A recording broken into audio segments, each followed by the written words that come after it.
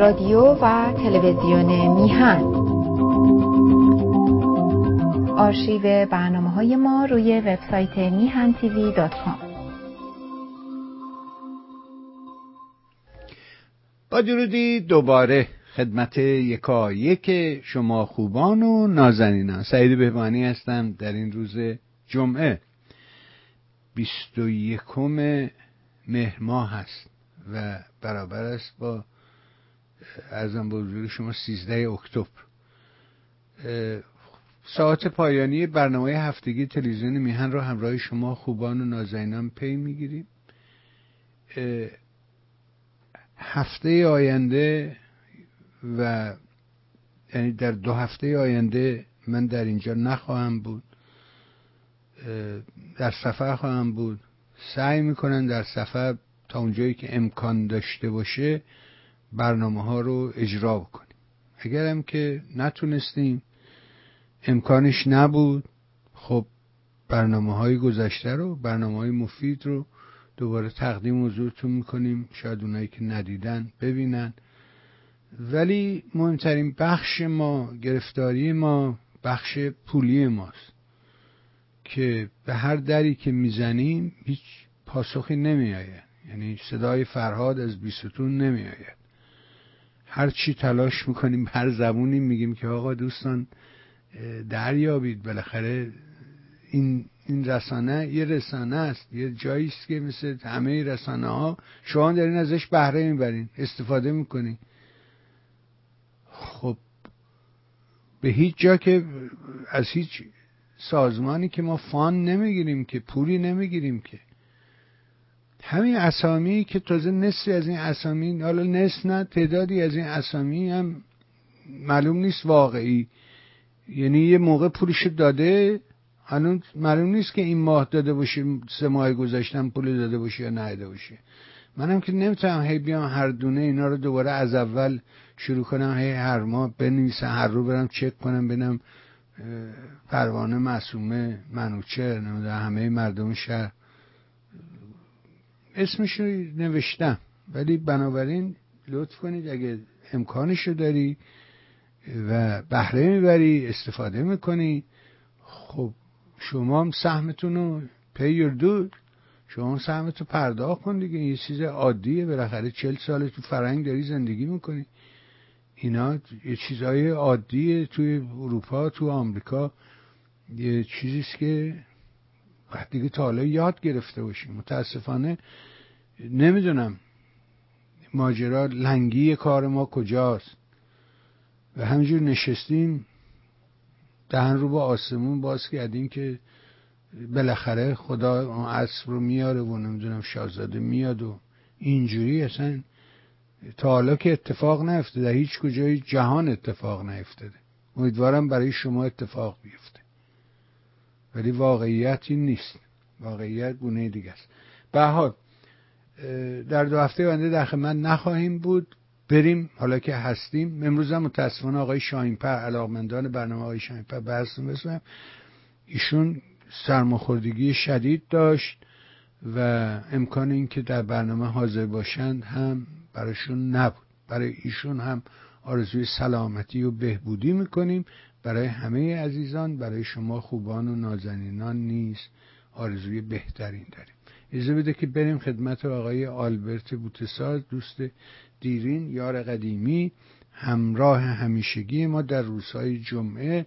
عرض ادب و احترام کنین، سلام کنین به این بزرگوار و سپاسگزار از همه مهر و حضورش در برنامه. آقا سلام میکنم به شما. درود به شما و یکایک بینندگان و شنوندگان تلویزیون میهنی میهن. من اینو هر هفته تکرار میکنم ولی خب از قرار معلوم به شما کمک نمیشه. در هر حال آخر هفته خوبی رو برای همگان. همون دلیلش اینه که شما میگی، همون چون شما میگی کمک نمیکنه، لحج میکنه. میگم چه آقا اگه دوست ندارن منو برنامه رو پخش نکنید. نه شما رو خیلی دوست دارن، منو دوست ندارم. من میگن آقای البرت خوبه، تو خوب نیستی. دلیلش به حال هر هفته خوبی رو برای ایرانیان عزیز در آمریکا، در اروپا، در هر جایی که صدای ما رو میشنون، به خصوص در ایران عزیز.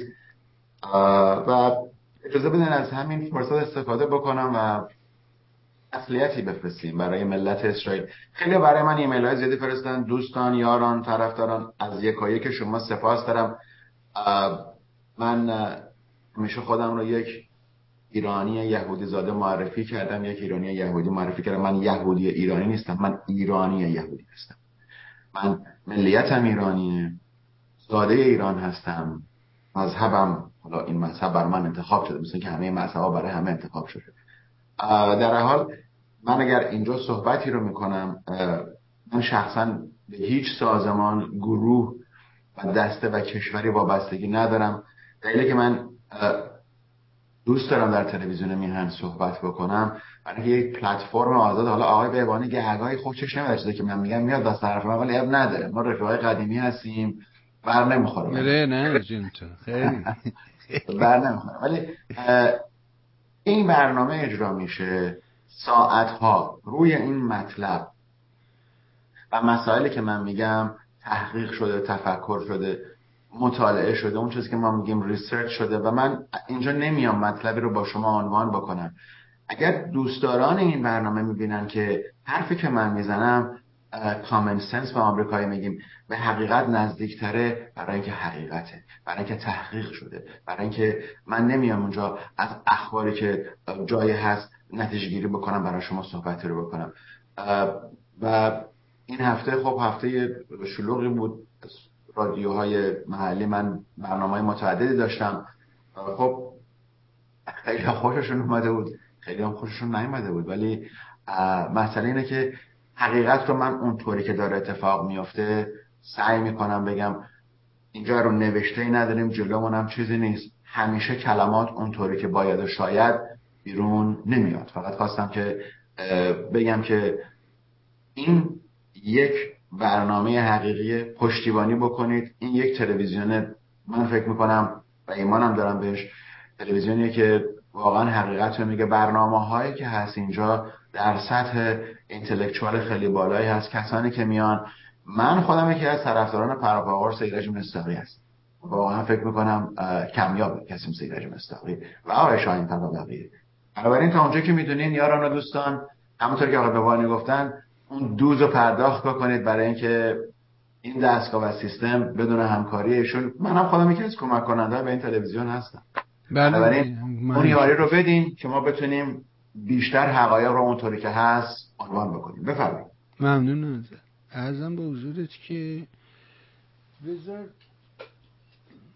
ببینیم که میشود. مهرداد نوشته که درود به شما جناب بوتسساز، من یکی از دوستداران و همچنین یکی از منتقدین جدی نظرات شما هستم. نخست این جنایت ضد بشری حماس که به شکل یهودکشی بیمانند بعد از قتل عام هولوکاست که از سربری کودکان هم واهمه‌ای نداشته و دست به هر نوع عمل شنیع وحشیانه‌ای زده رو به مردم کشور اسرائیل، همه یهودیان جهان، خصوصا یهودیان کشور خودمان، به ویژه شخص شما تسلیت میکنم.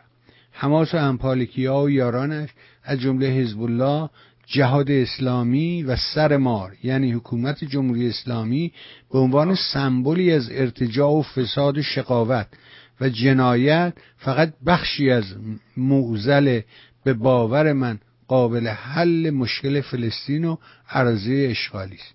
یکی از بخش‌های دیگر و بدآوری نه فقط من بلکه اکثریت قریب به اتفاق دلسوختگان قربانیان جنایت منازعات و موضوع فلسطین، چه کشته شدگان یهودی و چه فلسطینی، واقعیت اشغال اراضی فلسطین و آوارگان فلسطینی است. کشور اسرائیل به عنوان ظاهری نماد دموکراسی و خصوصاً مظلومیت کشتار هیتلر، حداقل بعد از جنگ 1967 ید طولایی از جنایت و کشتار و ظلم و ستم بر این آوارگان بخت برگشته از خود به یادگار گذاشته. معضل حماس از واقعی جنایتکارانه این جریان از صبح روز جمعه گذشته شروع نشده، شنبه البته، نه جمعه شروع نشده، بلکه ریشه عمیق در موضوعیت اشغال دارد و خصوصا پای خود سیاست کشور اسرائیل رو عملکردش در به وجود آوردن حماس در 2006 را نباید دست کم گرفت. کشتار 1300 بیگناه اسرائیلی توسط حماس حتما محکوم است. کشتار بیش از 1500 تن تاکنون از بخت برگشتگان بیگناه غزه که شرکتی در این جنایات نداشتند، چوب دو سرطلای محکوم به اطاعت و از آدمخوران حماس و سیاست‌های جنایتکارانه اسرائیلند. شایسته چه نامی است؟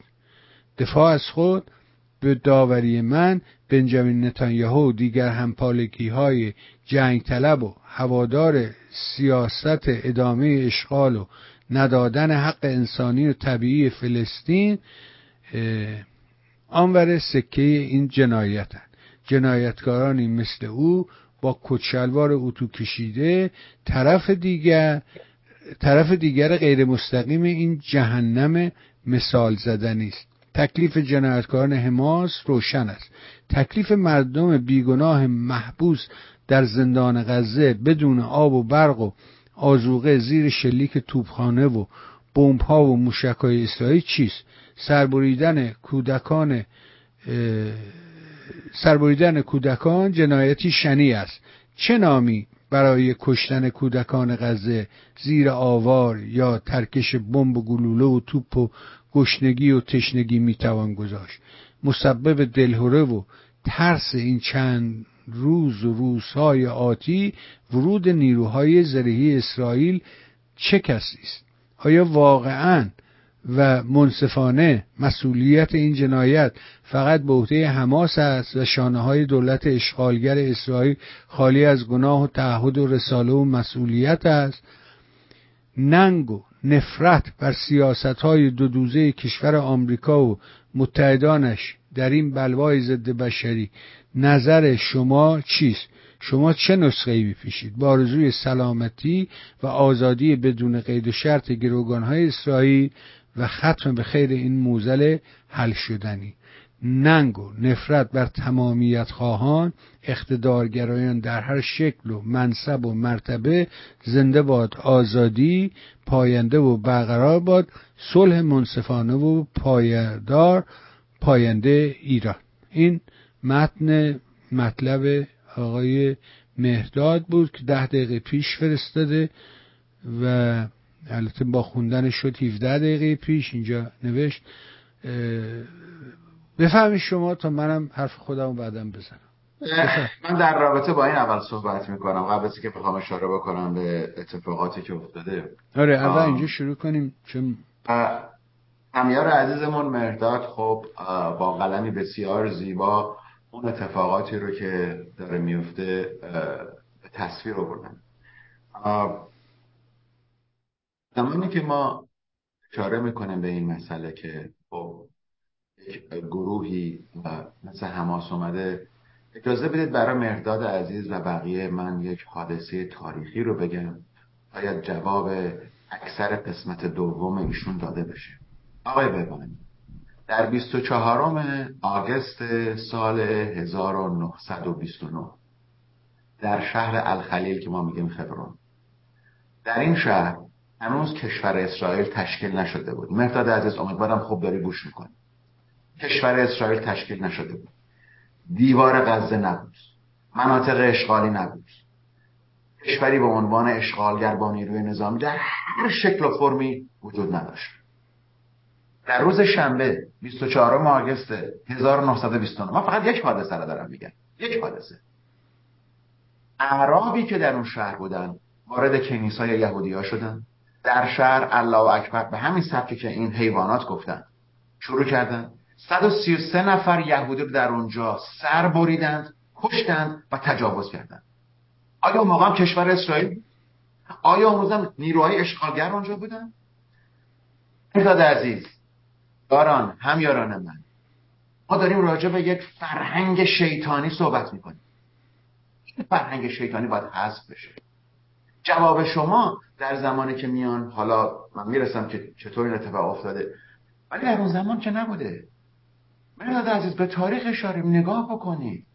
از اون سال به بعد شماره یهودیانی که کشتند، کشور اسرائیلی وجود نداشت در اون موقع. جنگ 1948 و 67 اینا وجود نداشت. سرزمینی اشغال نشده بود. مسئله ای نبود. چرا کشتن؟ چرا سر بریدن؟ چرا تجاوز کردن؟ بنابراین جواب من به شما اینه که این فرهنگ شیطانی باید حذف بشه. این جنونی که اینها به عنوان اسلام افراطی در خاورمیانه و بقیه جاها کاشتن باید حذف بشه. شما نگاه بکنید، حماس برای اینکه پیروز بشه غزه رو در بدبختی و بیچارگی نگه داشته. وقتی که امروز دولت اسرائیل یا نیروی نظامی اسرائیل میگه که شما رو غزه رو خالی بکنه، نزدیک تا امروز که داریم صحبت میکنیم نزدیک به 400,000 نفر از شمال غزه به طرف جنوب غزه به طرف مرزهای غزه و مصر رفتن و بقیه هم خواهند رفت، برای اینکه اسرائیل در چند روز آینده، حالا من دقیقا نمیدونم که، ولی قسمتی از غزه رو به تصرف خودش در خواهد برد. همه غزه رو صاحب خواهد شد. نه خیر آقا، نمیتونه. اسرائیل اون قدرت رو نداره، تصرف هم نخواهد کرد. قسمتی از غزه رو برای مدت تصرف خواهند کرد برای اینکه هم رسیدگی بشه. ولی مسئله که در اینجا هست اینه که من نسخه‌ای برای این مسئله که شما گفتین ندارم. فرقی نمیکنه که مادر یهودی فرزندش رو از دست بده یا مادر فلسطینی، فرقی نمیکنه. حالا اونا یه ذره چشم آبی و موبورتر هستن، اینا چهره‌هاشون یه ذره تاریک‌تره، ولی نظر انسانی چه فرقی میکنه؟ اون چیزی رو که ما داریم صحبت میکنیم کاشتن نفرته. من وقتی به این مسئله 1929 اشاره کردم 10 تا مثال میتونم برای شما بزنم. من نمیخوام وارد مسئله بشم که با یهودیان در ایران چه فجایعی رو بر سر یهودیان در ایران باز آوردن که در بهترین کتابی که من باهاش برخورد کردم کتاب دکتر حبیب لوی بود که هنوزم هست این کتاب به فارسی و نشون میده فقط در یک روز 800 نفر یهودی رو در تبریز سر بریدن.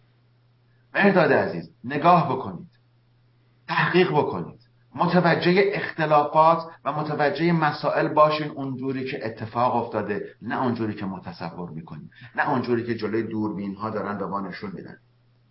دولت اسرائیل و دستگاه اطلاعاتی نظامی اسرائیل و سیاسی اسرائیل تصمیم گرفتن که عکس ها و فجایعی که اینا که داریم میبینیم مال حماس داره پخش میکنه. دولت اسرائیل دستور داد که فیلم برداری هایی که سربازان اسرائیل به اون شهرهای حالا کیبوتس‌ها یا شهرهای مرزی وارد شدن رو نشون ندن، برای اینکه کرامت انسانی از بین میره. جسد سربریده اون 40 تا بچه رو نشون ندن، برای اینکه اون کرامت انسانی زیر پا گذاشته میشه. ما باید برگردیم قدری به انسانیت نگاه بکنیم، قدری نگاه بکنیم که اون کسی که باید برداشته بشه، به نظر من جمهوری اسلامی، اون کسی که باید برداشته، چون کشورهای عربی امروز به این نتیجه رسیدن، میدونن نمیتونن با ارتش اسرائیل در بیفتن یا پیروز بشن و اتفاقاتی که افتاد به نظر من آزمایشی بود، نه تنها برای اسرائیل بلکه برای سیاست‌های نادرست ایالات متحده آمریکا و شخص پرزیدنت بایدن که ایشون با سیاست نادرستی که در قبال جمهوری اسلامی گرفته داره انجام میده، میخواد که در واقع هر دو سر رو نگه داره، هم اسرائیل و هم ایران رو، بنابراین انجام نخواهد. بفرمایید. آره، ولی منم بذار توضیح بدم به مرداد.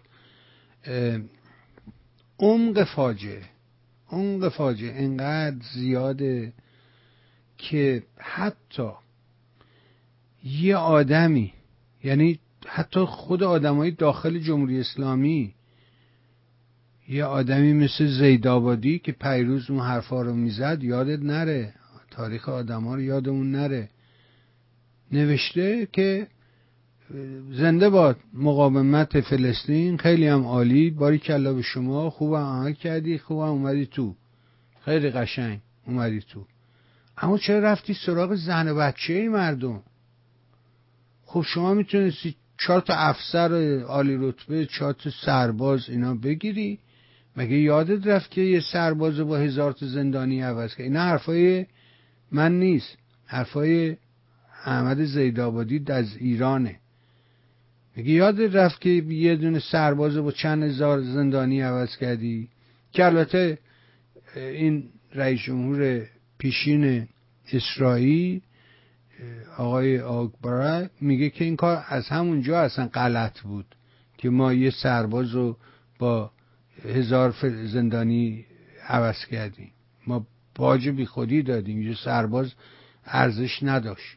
اون قربانی وطن میشد، برای وطنش شهید میشد، کشته میشد در راه وطنش، ولی ما 1000 تا جنایتکار بی خودی تحویل دادیم. کار اشتباهی بود، خود اون میگه. ولی برگردم به نامه زیدآبادی میگه تو با این کار میتونستی این معامله شیرین رو انجام، چرا رفتی سراغ زن و بچه مردم؟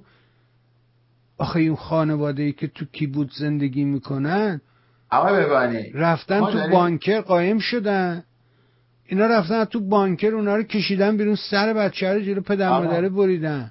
خودشون این برنامه رو درست کردن آقای بهبانی. کی درست کرد؟ شما نمیتونی به من بگی سپاه پاسداران پشت سر این چطوری نه اصلا حمله کاری به این ندارن. موضوع خودشون کردن آقای بهبانی. این آقایی که داره میگه فقط اینا آقای بهبانی امروز مسئله است. جمهوری اسلامی متوجه مسئله شده و اون اینه که اون تخم نفرتی رو که میکارن جوابش اینه. وقتی که آقای بهبانی دخترای ایرانی رو بالا پشت اون شما همه رو میبینین دیگه، بهتر از من میدونی. اینا خودشون در ایران دارن این تخم نفرت رو میکارن، جوانای ایرانی رو میکشن، اعدام میزنن. حالا مگه در زندان بردن جوان در زندان، مگه به این جوانا تجاوز نکردن؟ خب چه فرقی میکنه؟ این حیوانات هم از همون حیوانات هستن، فرقی نداره. نه هیچ فرقی نمیکنه. این نفرتیه که کاشته شده و در اونجاست که ما باید با ترویج دموکراسی، با در واقع باز کردن رابطه ها و صحبت ها بتونیم اون نفرت رو از دل فلسطینی ها، از دل یهودی ها، ببین یه چیزی اتفاق افتاده، میگه که دانمارک وقتی که نخست وزیر دانمارک که عالی ترین مقام اجرایی دولتی مسئولیت با اونه، ملکه تشریفات هیچ، نخست وزیر رفته به سفارت اسرائیل برای عرض تسلیت. وقتی که از سفارت اومده بیرون یه خبرنگاری رفته یخشو گرفته بهش گفته که آقا شما تسلیت گفتی، حالا نظرت راجع به این کشته های فلسطینی ها چیه؟ نخست وزیری با عصبانیت گفته مرد که تو چقدر بی سوادی، تو کی به تو اصلا اجازه داد که این چه سوالیه تو داری مطرح میکنی؟ خب این الان ولی به نظر من حرف نخست وزیر اسرائیل، نخست وزیر دانمارکی درسته تو این شرایط. شما نگاه کن، خود همین آمریکا پریشب داشت تو اخبار میگفتش که در مقام قیاس که چرا میگن این مثل سپتامبر 11، چرا مثل 11 سپتامبر؟ برای اینکه اسرائیل 10 میلیون جمعیت داره، 1200 تاش که کشته شدن، میگن اصلا این تعداد در جنگ‌های اسرائیل بی سابقه است. این تعداد کشته شده ها در تمام جنگ‌هایی که اسرائیل داشته هیچ وقت 1100 تا در جای درگیری کشته نشد. آقای بهبانی کجا دارین میرین شما؟ چه جنگی؟ این حمله تروریستی بوده. گوش بده جنگ آقای بهبانی جنگ نبوده، این حمله تروریستی بوده. خواهش می‌کنم اسرائیلی‌ها میگن که در هیچ جنگی تا حالا اسرائیل این تعداد کشته در هیچ جنگی نداشت، چه مثل حالا شما به قول شما حمله تروریستی. این حمله تروریستی اما بوده. داستان بسر اینه که من فقط دارم پاسخ آقای مرداد از منظر خودم میدم و اون اینه که عمق فاجعه اینقدر بالاست که میگه وقتی که اومد گفت آمریکا تو خبر گفت مقایسه میکنیم با 11 سپتامبر، چرا؟ برای اینکه اسرائیل 10 میلیون جمعیت داره، این 1200 رو اگر بخوای تو آمار قرار بدی یعنی مثل اینکه 40,000 نفر کشته شدن. ما در ماجرای 11 سپتامبر 3,000 نفر کشته دادن، چنین متأثر شدیم، چنین شدیم. شما فکر کنید در اسرائیل 40,000 نفر آماری کشته شدن قیاس آن. ولی دیگه نمیگه که خب اگه همین رو تعمیم بدیم به اون طرف قضیه که یک منطقه است که 2 میلیون جمعیت داره، یعنی 1/5 اونور، و همین تعداد بیشتر کشته شدن، یعنی بالای 200,000 نفر کشته شدن. ولی نمیشه اینو بگی، انقدر شدت جنایت بالاست که زبان قاصر از بیان این. حالا اگه یه کسایی دارن این حرفا رو میزنن نمیدونم فلان اینا و تظاهرات تو دنیا راه انداختن، اینا دارن با احساسات مردم بی خودکی بازی میکنن، در حالی که یه جنایت صورت گرفته. جنایت این اصلا قابل اغماض نیست، نمیشه گذشت کنی، نمیشه لاف کنها رو تو انباری بکشی بیاری بیرون. نگاه کنید به اطراف، به کشورهای عربی، به عربستان، به مصر، اینا ببینید که دارن چیکار دارن میکنن. اینا یه جوری راضیان از این اتفاقی که افتاده، اینکه حماس رو بزنیم نابودش کنیم. حالا شما بگو حماس و اینا درست تموم شد، اون داستان درست کردن تموم شد، چرخید داستان، مثل القاعده که آمریکایی‌ها درست کردن به علیه روسا، ولی بعدن اون تحقیق کرد، چرخید شد دشمن، بعد اینا رفتن زدن از تو دل اون در اومد، تو دل این در اومد، دل اون در اومد. اون که روز اول اسرائیلیا درست کردن، ما چند بار تو همین تلویزیون تو برنامه‌های مختلف راجبش حرف زدن، توضیح دادن دوستان. حالا بذار دیگه من به این عقلم رسید. ولی بپرسیم از شما که اساسا حالا بعد از این چند روز و این اتفاقات و اینها،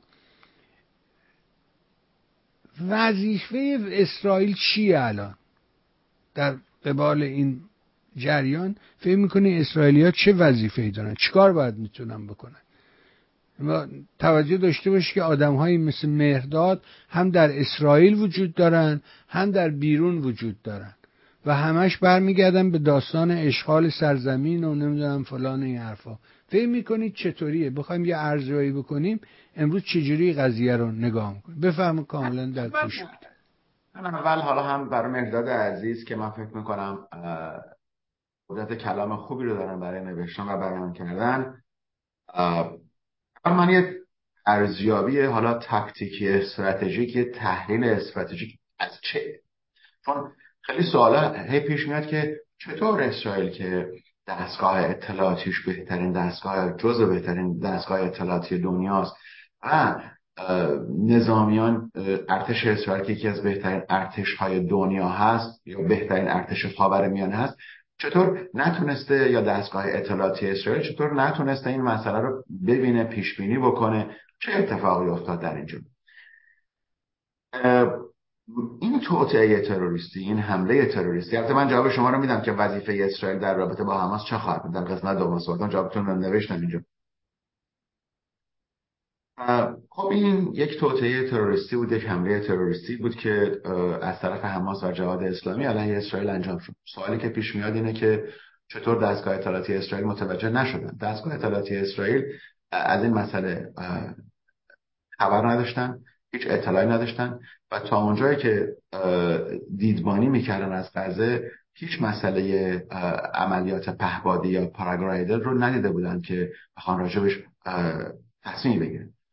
متاسفانه از نقطه نظر اطلاعاتی وقتی که یک سری اطلاعات به هر دستگاه اطلاعاتی میرسه، اون تحلیلگران، آنالیست هایی که اونجا هستن، از اون تصویری که براشون اومده، منظورم اطلاعاتی که اومده، یک مفهومی رو میخوان در بیارن که مفهوم این عکسی که ما از بالا گرفتیم یا اطلاعاتی که از فران جاسوس روی زمین اومده، مفهوم این چیه؟ بر اساس این مفهوم یک تحلیل سیاسی رو ارائه میدن و اون تحلیل سیاسی باید در چهارچوب تجربیات و تعلیماتی باشه که اون آنالیست انجام شده و معمولا اطلاعات رو اون تحلیلگر انجام شده باشه. معمولا اطلاعات رو به 2 یا 3 نفر میدن که ببینن آیا تحلیلگران دیگه اطلاعات دیگر میخوان اطلاع بدن یا نه. مسئله که پیش اومد این بود که در 2-3 حمله گذشته جهاد اسلامی که موشک پرانی کرد، حماس دخالت نکرد. در یک قسمت دیگه از اونجا وقتی که نیروهای اسرائیل چندین تن از سران جهاد اسلامی رو کشتند و گرفتند و زندان کردند، باز هم حماس دخالت نکرد. بنابراین این نظریه در داخل دستگاه اطلاعاتی اسرائیل پیش اومده بود که آقای هنگبی وزیر اطلاعات خودشون هم عنوان کردن که حماس دیگه در حال نمیخواد در فکر جنگ با ما باشه، میخواد کشورداری بکنه. و در واقع اطلاعاتی که مصر، با وجود این که فراموش نکنید آقای مکال که رئیس کمیته روابط خارجه آمریکا هستن در روز سه‌شنبه گفتن که مصری‌ها به اسرائیل 3 روز قبل اطلاع داده بودن. بعد وقتی ازشون سوال کردن که آیا مصری‌ها اطلاع داده بودن به اسرائیل، ایشون گفتش که من نمیدونم عمق این سوال چیه، چون مسائل پشت پرده یا مسائل پنهانی یا مسائل تاپ سیکرت هست که ایشون نمیتونه بگه. که بعد خبری هم نشد، این خبر رو جود بستن و جمع جور کردن، چون مصری‌ها گفتن خیر ما هیچ وقت به اسرائیل اطلاع ندادیم. بنابراین تصور دستگاه اطلاعاتی اسرائیل بر این بود که خب حماس که برای ما مشکلی نیست، اینا موشک‌پرانی میکنن، ما هم هواپیما رو میفرستیم میزنن میان، تموم میشه میره. ولی این یه فرق کرد. فرقی که کرد این بود که اون دیوار در واقع حفاظتی که بین غزه و اسرائیل هست که با نزدیک 1 بیلیون دلار برای اسرائیل خرج پیدا کرده و این دیوار تا زیر زمین هم میره و از حتی زیر زمین هم از ارتعاشات و خبر از اطلاعاتی که میگیرن، حالا دوربین اونجا هست و وسایل دیگه، میتونن متوجه بشن که آیا حماس از راه تونل داره میاد یا نه. بنابراین دستگاه اطلاعاتی اسرائیل شاید بزرگترین شکست تاریخی خودش رو در اینجا گرفت. ما نمیتونیم این رو با جنگ 1973 یوم کیپور مقایسه بکنیم، چون اون دفعه جنگی بود که در میدان جنگ بود، در صحرای سینا و بیرون از جمعیتی بود. برای همونه که من با صرف شما گفتم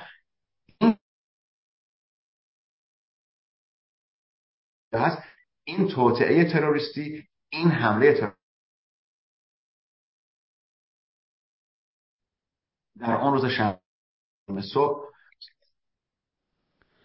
آقا اینترنت شما یه ذره اشکال داره.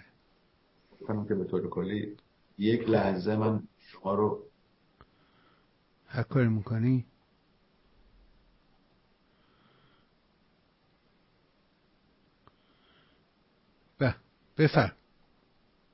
بفرم تصویر شما.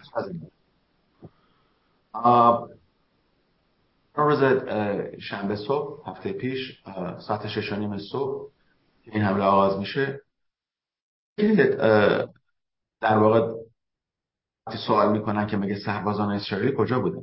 در اون نوار مرزی هم تانک، هم سربازان و هم افراد پشت جبهه وجود داشتن. برنامه پیچیده، بسیار بسیار دقیق و یک طرح تهاجمی نظامی بوده و این تجربیات نظامی رو فقط از یک جا میتونسته حماس در واقع بگیره. آخه یه موضوعی هست آقا جان، اونه که بحث بسر اینه که مصری ها اطلاع داده بودن بهشون که اینا دارن خودشون آماده حمله میکنن.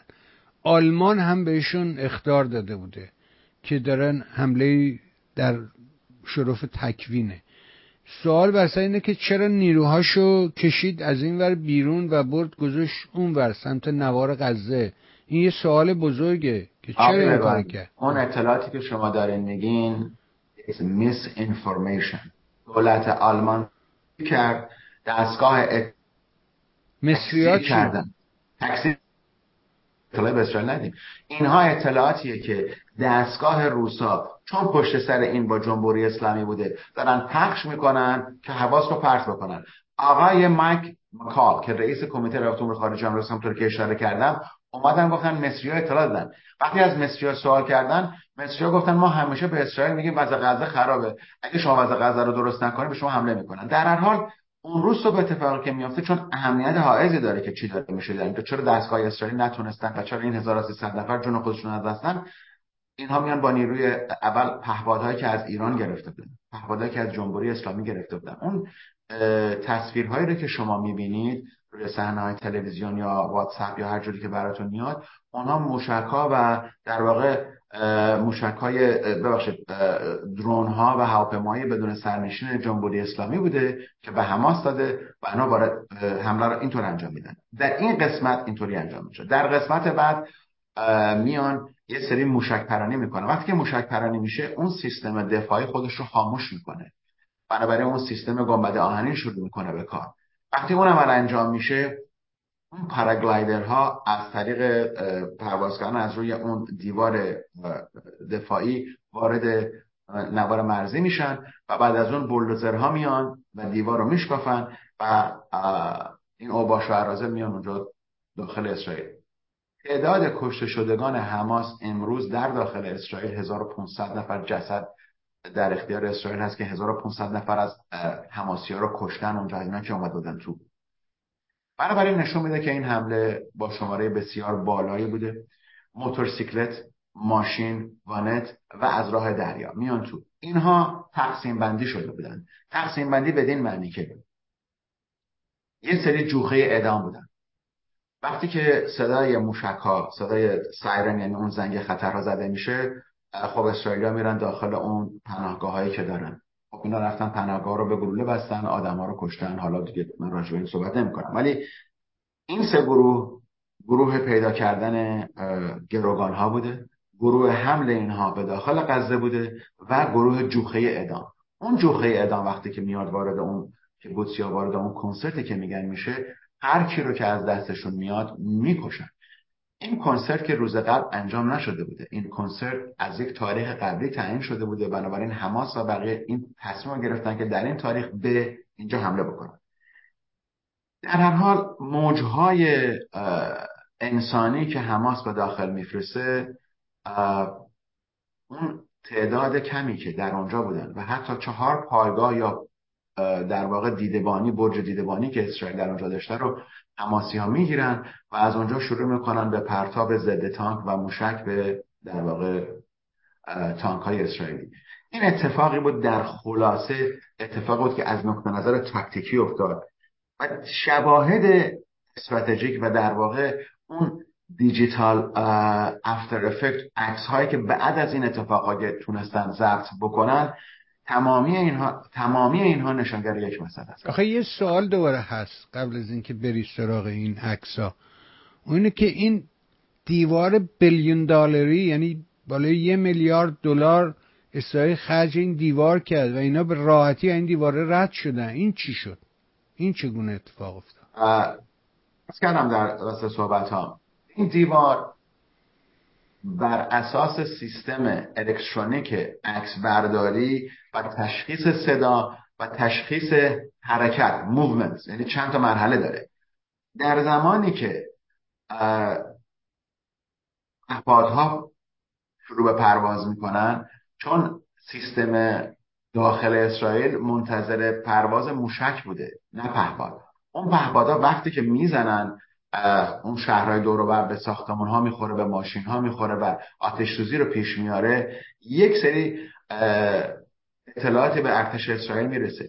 این حمله برای گمراه کردن دستگاه سیاسی، دستگاه نظامی و دستگاه اطلاعاتی اسرائیل بوده. وقتی میگم برای گمراه کردن، پهپادها اول میاد، موشک‌ها دوم میاد، سوم پاراگلایدرها میان، چهارم بولدوزر میاد دیوار رو میشکنه میاد تو. اون دیوار در اون لحظه، البته خبرنگار کانال 12 اسرائیل گفتش که در اون صبح سیستم اینترنتی اون دیوار هک شده بوده که بلافاصله این خبرم جمع جور کردن و دیگه اصلا پخش نشد. ولی برای من خیلی جالبه که در غزه سیستم تلفنی اینترنتی اونها یا وای فای اونها 2G هست، ما اینجا 5G داریم. چطور اونا تونستن رو هک بکنن که باز این مسئله برمیگرده به داخل جمهوری اسلامی و روسیه که اونها چه کردن، دست اونها کجاست. بنابراین تمامی اون شواهد اضافی داره این مسئله رو نشون میده، شواهد دیجیتالی داره این مسئله رو نشون میده که این نوع پهپادها که همه پهپادهای انتحاری بودن، دقیقاً تعلیماتی که اینها داده بودن در جمهوری اسلامی بوده. برای اینکه در 6 ماه و 1 سال گذشته که تخمین دستگاه‌های اطلاعاتی آمریکا حداقل اینه که 1 سال از این مسئله اینا تعلیم دیدن تا آمدن و فرمان آخر و در واقع علامت آخر رو چندین افسر سپاه پاسداران در ملاقاتی که در ماه آگوست در بیروت میدن انجام میشه. ولی من اینجا نمیخوام بگم جمهوری اسلامی اومده این کار کرده. جمهوری اسلامی سازماندهی کرده، جمهوری اسلامی تعلیم داده، جمهوری اسلامی پول داده، جمهوری اسلامی مطمئن شده که پهپادها میرسه به دست اینها. سوال اینجا اینه که این پهپادها چطوری اومده به داخل غزه که اسرائیل نتونسته متوجه بشه؟ اینا رو که پشت کامیون نذاشتن بیارن در داخل اونجا. خب از راه زیرزمینی، از راه تونل‌های زیرزمینی، از راه قاچاق در واقع این پهپادها و اینکه یا اینکه اینا رو به طریق قطعاتی آوردن و به نظر میرسه بازم از شواهد دیجیتالی بعد که جمهوری اسلامی در داخل غزه یکی دو کارخانه تسلیحاتی حالا برای سوار کردن این پهپادها قطعاتش یا برای مصارف دیگه درست کرده. امروز یکی از مسائلی که باید بهش برسیم در واقع باید ببینیم که این مفهوم این عملیات، تحلیل این عملیات چی بوده. مسئله اینجا بوده که ترسی رو در داخل اسرائیل ایجاد بکنن و اعتماد به نفس ارتش اسرائیل رو بشکنن و نشون بدن به مسلمانان خاورمیانه و طرفدارانشون که اون ارتش اسرائیل اون چیزی که شماها تصور میکنید نیست. ما میتونیم ارتش اسرائیل رو شکست بدیم، میتونیم بریم یهودی‌ها رو اونجا سر ببریم، سرباز اسرائیل رو سر ببریم، برش ببریم اینها رو در داخل اونجا، بچه‌ها رو بگیریم، این کار رو انجام بدیم. تمامی اینها جنگ تبلیغاتی برای این مسئله‌ایه که امروز پیش اومده. من سعی کردم در این مدت کوتاه اون تصوری رو و اون احتمالی رو که در واقع پیش اومده و افتاده، چون هفته‌ها ماه‌ها طول خواهد کشید که ما پی ببریم که چه اتفاقی افتاده. فراموش نکنیم که باید دستگاه اطلاعاتی اسرائیل در داخل خودش هم باید تجسسی رو بکنه که آیا عواملی بودند که این اطلاعات رو ندادند یا درست نفهمیدند. یکی از دوستانم دیشب به من زنگ زده بود که آره در یکی از این تحلیل ها شنیده که یکی از تحلیلگران ایرانی گفتن که بله اگر کار جمهوری اسلامی بوده خب اسرائیل در داخل جمهوری اسلامی و در داخل سپاه جاسوس داره، بنابراین اطلاع میدادن به اسرائیل. من به دوستم گفتم که شما مطمئنید که تمام این جاسوس هایی که صحبت میکنیم در تمامی ارکان جمهوری اسلامی هستن، در تمامی ارکان سپاه پاسداران و سپاه قدس هستن؟ نمیتونسته چند نفر فرمانده باشن که اون تصمیم گیری رو کرده باشن؟ دوستم قانع شد و گفت مثل اینکه خیلی بیشتر از اینها. نه بذار این داستان ما اینجا یه جور دیگه حل کردیم توی گفتگوهای مختلفی که با شخصیت‌های مختلفی توی این زمینه داشتم. این داستان رو به این گونه حل کردیم. مثلا فرض کنید آقای انواری از منظر وزارت دفاع، پنتاگون و اینکه چرا دولت میگوید که آمریکا میگه که ایران درش دخالت نداشته، توضیح داد که این مثل میمونه. ببخشید آقای البرت، آمریکا همچین حرفی نزده. آمریکایی‌ها میگن ایران دخالت داره، ما نمیتونیم. خب بذار آقا حرفم، شما همش حرفمو قطع میکنی. نه آقا شما یه چیزی رو دارین میگین نادرسته. اون شخصی خب که نه درسته آقا، حرفمو قطع نکن عزیز من. پنتاگون این حرفو نزده آقای البرت. من دارم به شما اینو میگم، پنتاگون این حرفو نزده. من راجع به چیز دیگه دارم میگم. شما چرا بریده میکنی حرف آدمو؟ رفیق من عزیز دل، شما نگفتین پنتاگون؟ آقای بایدن، آقا وزارت خارجه آمریکا، یه دقیقه ساکت باش، وزارت دفاع آمریکا. آقای البرت من فکر نمی‌کنم ما بتونیم با هم صحبت کنیم امروز. چرا برادر من؟ خب گوش بده، چرا حرفمو قطع میکنی؟ شما خبر غلط دارین میدین. خب بذار من خبر غلط رو بدم بعد شما اصلاحش کن. خب شما اینتراپت نکن برادر من. چرا اینتراپت میکنی؟ مگه من حرفی زدم؟ من هیچ وقت شما رو اینتراپت نمیکنم. ما هم کانتینیوسلی من اینتراپت میکنه. بفرمایید. اگه پنتاگون هم حرفی نزده بفرمایید. من خدمتتون عرض میکنم. من راجع به پنتاگون نگفتم پنتاگون همچی حرفی زده. شما گوش نمیدی برادر. شما نوشته تو داری میخونی. خب یه دقیقه گوش بده، بذار به من نوشته جلوم نیست. من هیچ نوشته ای ندارم. گفتیم که این داستان رو ما به انواع مختلف اینجا راجبش حرف زدیم. علت این که آمریکا اعلام میکنه که ایران درش نبوده، گفت که تمام این کارها رو ایران انجام داده. پنتاگون معتقده که تمام این کارها زیر نظر ایران بوده و مثال زد آقای انواری. گفت مثل میمونه که شما یک قاتلی رو تجهیز کنی، امکانات بهش بدی، سلاح در اختیارش بذاری، همه این کارها رو بکنی، سابجکت و موضوع هم بهش نشون بدی، بگی آقا این موضوع، اینم پول، اینم اسلحه، اینم فلان. فقط تنها چیزی که ندونی اینه که کی این قاتل حمله میکنه به این موضوع و اینو میکشه. فقط تنها چیزی که اینجا وجود داره اینه، نمیدونی کی قاتل حمله، وگرنه تجهیزش کردی، آموزشش دادی، امکانات در اختیارش قرار دادی، همه اینا درسته. بعد در اون موضوعی که شما برای این وارد شدم، در اون موضوعی که گفتی که اون رفیقت به شما گفته اینطوری، بحث بر سر اینه که به خاطر اینا رفته بودن بیرون، در لبنان نشسته بودن این حرفا رو میزدن. امیر عبداللهیان به لبنان رفته بود، اسماعیل هنیه اومده بود تهران، بعد برگشته بودن رفته بودن لبنان. گفت به خاطر اینکه در اونجا باگ دارن، در ایران باگ دارن، اینا فکر کرده بودن که اگر در ایران این داستان انجام بشه اون باگا ممکنه که این اطلاعات رو درس کنن. اسرائیل اونجا نفوذ داره و نشون داده اسرائیلیا که از پس پرده خبر داره. این اون تیکه‌ایه که مطرح شده در پاسخ به اونجایی که گفتی که به رفیقت گفتی که نمیدونه. این موضوعی بود که خواستم به عرض نه من نگفتم نمیدونم، من بهشون گفتم که تصمیم گیری که در داخل سپاه انجام شده تصمیم گیری گروهی بالا نبوده، تصمیم گیری عده‌ای بوده. در هر حال من جای ایدئولوژی رو دارم آقای اهریمن. اون ایدئولوژی اینه که یک سری از عملیاتی که انجام شده منافع کلیدی جمهوری اسلامی رو تعیین کرد، تأمین کرده. حالا این منافع کلیدی چی بوده؟ دولت آمریکا، ببینید آقای خود اسرائیلی‌ها میگن ما مدرکی نداریم که جمهوری اسلامی این کار کرده. خب اون یه سیاستیه که با گفتگوهایی که محمد بن سلمان با رئیسی کرده نشونگر اینه که ایالات متحده آمریکا در این مقطع زمانی نمیخواد این جنگ به لبنان کشیده بشه. ولی مسئله که پیش میاد اینجا اینه، آیا جمهوری اسلامی که حماس رو در اینجاست که من با شما اختلاف نظر دارم، در اینجاست که جمهوری اسلامی که تعیین کرده این حمله کی به اسرائیل بشه، چه روزی، در چه زمانی انجام بشه، آیا میذاره که حماس زیر دست اسرائیل در واقع از بین بره و حزب الله رو نیاره تو؟ از نظر من اسرائیل وظیفه اخلاقی داره که حماس رو نابود بکنه. اسرائیل این وظیفه اخلاقی رو در مقابل دنیا داره، برای اینکه ما این جنگ نیست، این سربریدن ها جنگ نیست. بنابراین اشکالی که در اینجا پیش میاد برای جمهوری اسلامی، اختلاف با من کجاش بود؟ اختلاف اینه که شما گفتین پنتاگون گفته، من شما رو متوجه نگفتم پنتاگون گفتی، شما عجله کردی.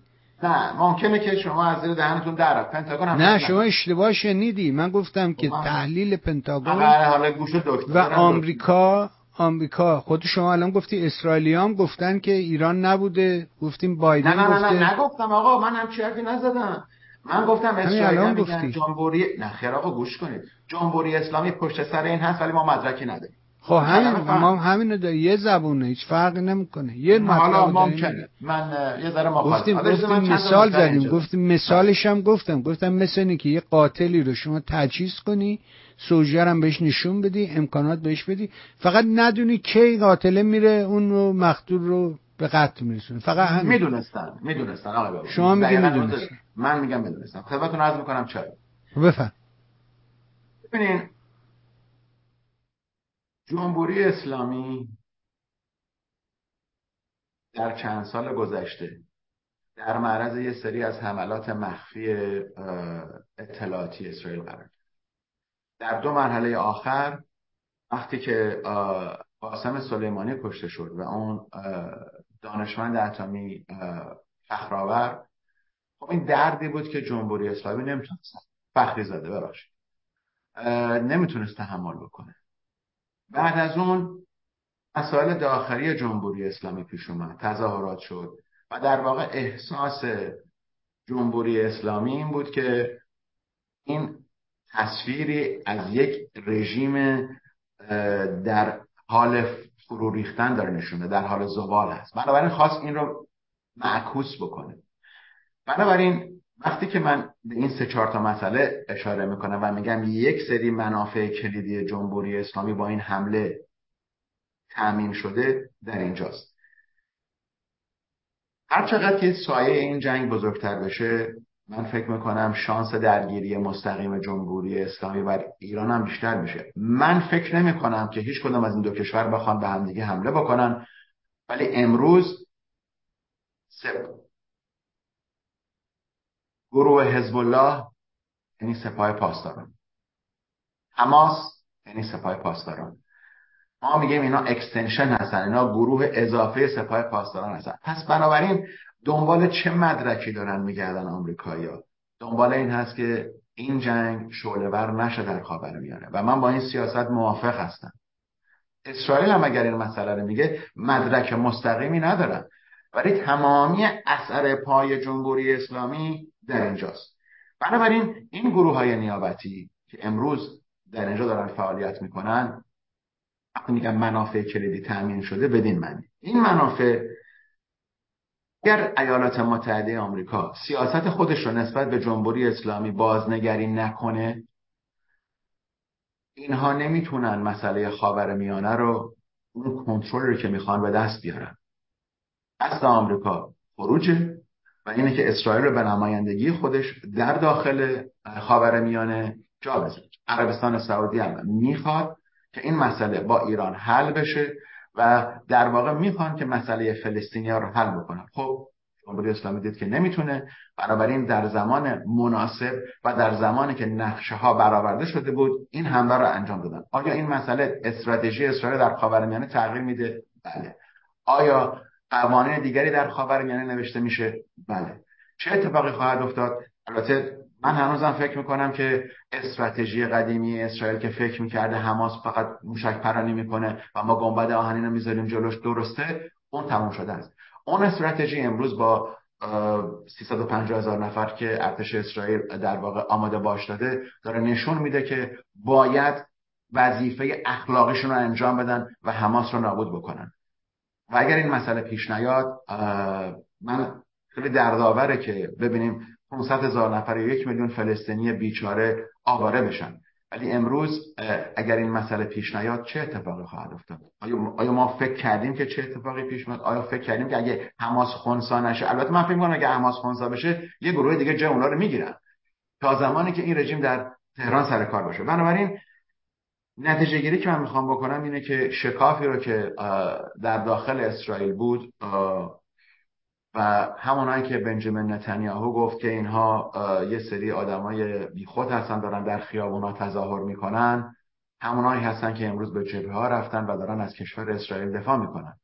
من نسبت به مسئله حساسیت ندارم، ولی من همیشه فکر میکنم اگر راجع به نکته صحبت میکنیم اون صحبت ها باید درست ارائه بشه و امروز همونطور که داخل جمهوری اسلامی داره اخبار میاد بیرون که خود رهبران جمهوری اسلامی میگن ما نبودیم اونها بودن، دقیقاً کاملا برعکس بوده. باور و برداشت من بعد از تحقیقات و مطالبی که دیدم اینه که جمهوری اسلامی دستور حمله رو صادر کرده، اما این قساوتی رو که اینها کردن من فکر نمی کنم جمهوری اسلامی به این دستور داده بوده. این مسئولیتش حماسه و مسئولیتش با یحیی سنوار مأمور عملیاتی و نظامی گروه حماسه. بنابراین دستور حمله صادر شده، ولی حالا شما اول یه اشاره کردین به اون نامه اون آقایی که گفته که چرا رفتین اینا رو گرفتین. اونا فرقی ندیدن، اونا یهودی بکشن. اونا در اون زمان حماسی اومدن فقط یهودی بکشن، اونا اومدن اسرائیلی بکشن، اونا اومدن بچه‌ها رو گروگان بگیرن ببرن، اونا دنبال چیز دیگه نبودن. دسته در واقع جوخه اعدام فرستادن. بنابراین همه اینا که کنار هم بذاریم رد پای جمهوری اسلامی رو اونجا خوب می‌بینیم. حالا بعدها معلوم خواهد شد که تا چقدر دنیا و آمریکا میتونه اون استراتژی رو نسبت به جمهوری اسلامی عوض بکنه. بفرمایید.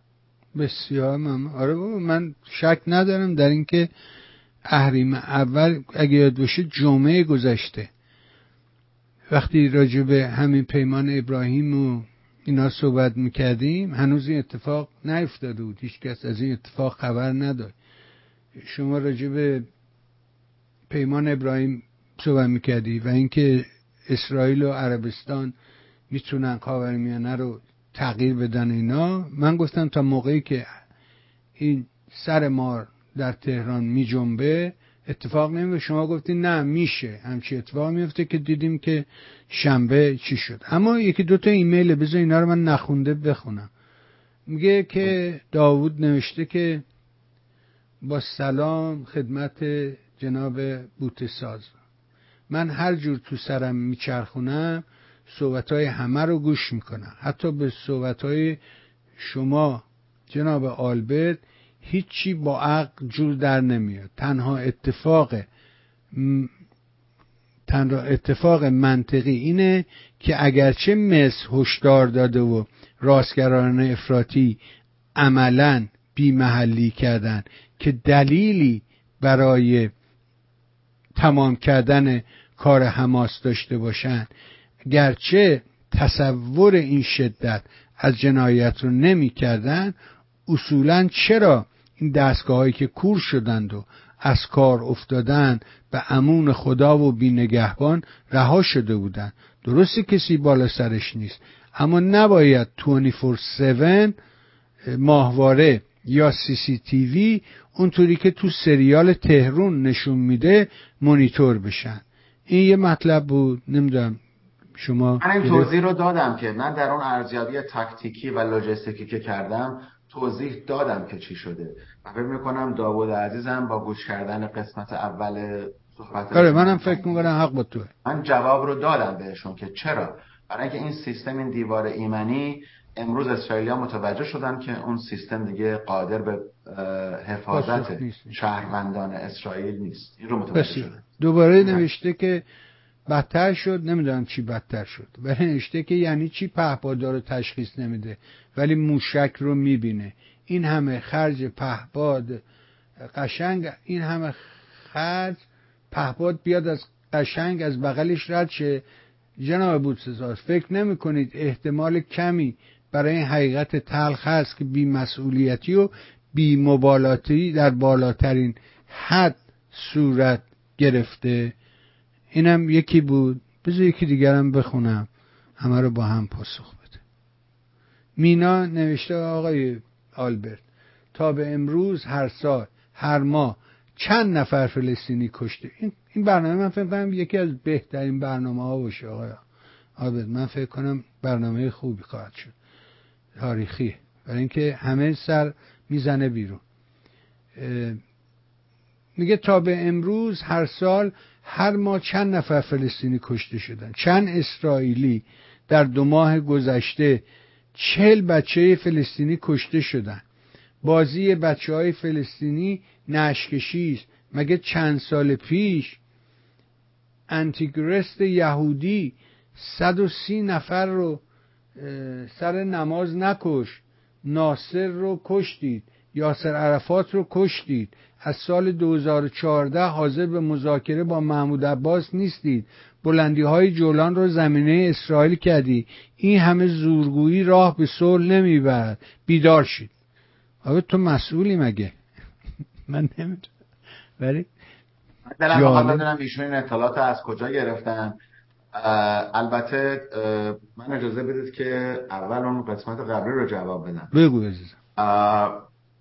من برای اون دوستم تکرار میکنم که تحقیقاتی رو که من میکنم، مطالبی رو که جمع آوری میکنم از منابع اطلاعاتی سازمان هاست و من هیچ مطلبی رو تا اینکه چک نکرده باشم، از رفرنس نکرده باشم که درسته، و به خصوص زمانی که اون مطلب تحلیل استراتژیک چه اتفاقی افتاده، دوست ما متوجه این مسئله نمیشن که اون سیستم ایمنی، اون دیوار امنیتی به چه سبک داره کار میکنه. یعنی که اون دیوار امنیتی ضعفی داشته، برنامه ریزی، حالا اون سافتور الکترونیک یا هر برنامه که هست، وقتی که نتونسته پهپاد رو تشخیص بده یعنی که دیوار هک شده. من گفتم خبرنگار کانال 12 اسرائیل این رو اعلام کرد که در اون روز سیستم هک شده بوده. بنابراین جواب در اونجاست. اما ولی بعداً تکرار نکردن این خبر رو. بسته شد این خبر. به طور کلی خبرنگار دیگه ازش سوالم کردن جواب نداد و حتی معلومه برای که آقای ببینید الان جنگ و نیروی نظامی اسرائیل تمام اخبار داره کنترل میکنه. من خودم دارم این مسئله رو میگم. ولی یه اتفاق دیگری افتاده در اینجا و اون اتفاق اینه که من با این کامنت ایشون که سوء مدیریت شده کاملا موافق هستم. چرا؟ برای اینکه دستگاه نظامی اسرائیل نمیتونست با نخست وزیر، یعنی رئیس ستاد ارتش اسرائیل، من روز یک شنبه هم گفتم این رو، نمیتونست با نخست وزیر ملاقات بکنه و بگه آقا شما نمیتونید نیروی هوایی اسرائیل رو بگید اینها اوباش و اراذلن دارن تظاهرات میکنن، اینا همونایی هستن که بهشون احتیاج داریم. رئیس صدور ارتش اسرائیل گفت این رو، گفت آقای نتانیاهو گفتن که خب حالا این تعدادی از این خلبانا که نیان سر کار 2 یا 3 اسکوادران ما کمتر هواپیما خواهیم داشت. چیزی که آقای نتانیاهو میدونه و نمیخواد در واقع قبول بکنه اینه که یک هواپیمای F-16 وقتی که بلند میشه با یک پرواز، یعنی آماده میره میشینه میاد 1 ساعت طول مثلا میکشه، این 10 ساعت رو زمین باید مینتین میشه. اگه F-35 پرواز میکنه در مقابل هر 1 ساعت پرواز 17 ساعت باید روی زمین باشه. دلیلش که شما 100 تا از یک هواپیما رو میخرین یا 50 تا میخرین برای اینه که این قدرت داشته باشین. بنابراین بله سوء مدیریت بوده، شکاف بین ارتش و دستگاه سیاسی اسرائیل و دستگاه اطلاعاتی اسرائیل بوده. من گفتم اینها نتونستن نقطه ها رو به هم دیگه بچسبونن و تصور و برداشت دستگاه اطلاعاتی اسرائیل از حماس این بوده که موشک پرانی خب ما بمب آهنین داریم. ولی تمامی اینها باور من بر اینه که بعد از خاتمه این جنگ عمر سیاسی نتانیاهو تقریبا تمام شده و تعداد زیادی میان و استعفا میدن. اما فکر میکنید دست راستی‌ها میان سر کار بعدش؟ خیر اونها ببینید آقای بهبانی یه اتفاق کوچکی هم در اینجا داره میفته. اون چی؟ اون اتفاق کوچک هم اینه که دست راستی‌ها دارن در اسرائیل پیروز میشن و شانس تشکیل. میخواستم جواب این دوست عزیز بدم در رابطه با این مسئله که فرق نمیکنه همین جواب.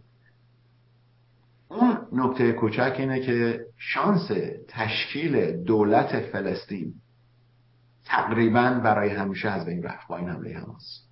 این اتفاقی که افتاد در تاریخ اسرائیل نوشته میشه و بنابراین دست راستی های مذهبی امروز میتونن آراء بیشتری رو بیارن. حالا اگر نتانیاهو کنار بره که نتانیاهو شخص خب سیاستمدار کهنه‌کاریه، وقتی کنار بره باید یکی از اعضای مثل آقای گنز یا بقیه بیان سر کار برای اینکه بتونن اون نیمه دیگر اسرائیل رو وارد در واقع اون بحث بکنن. من با گروه‌های مذهبی کاملا مخالف هستم، من با گروه‌های مذهبی افراطی کاملا مخالف هستم، با گروه‌های دست راستی مخالف، نه در اسرائیل، در اینجا، در هر جای دیگه.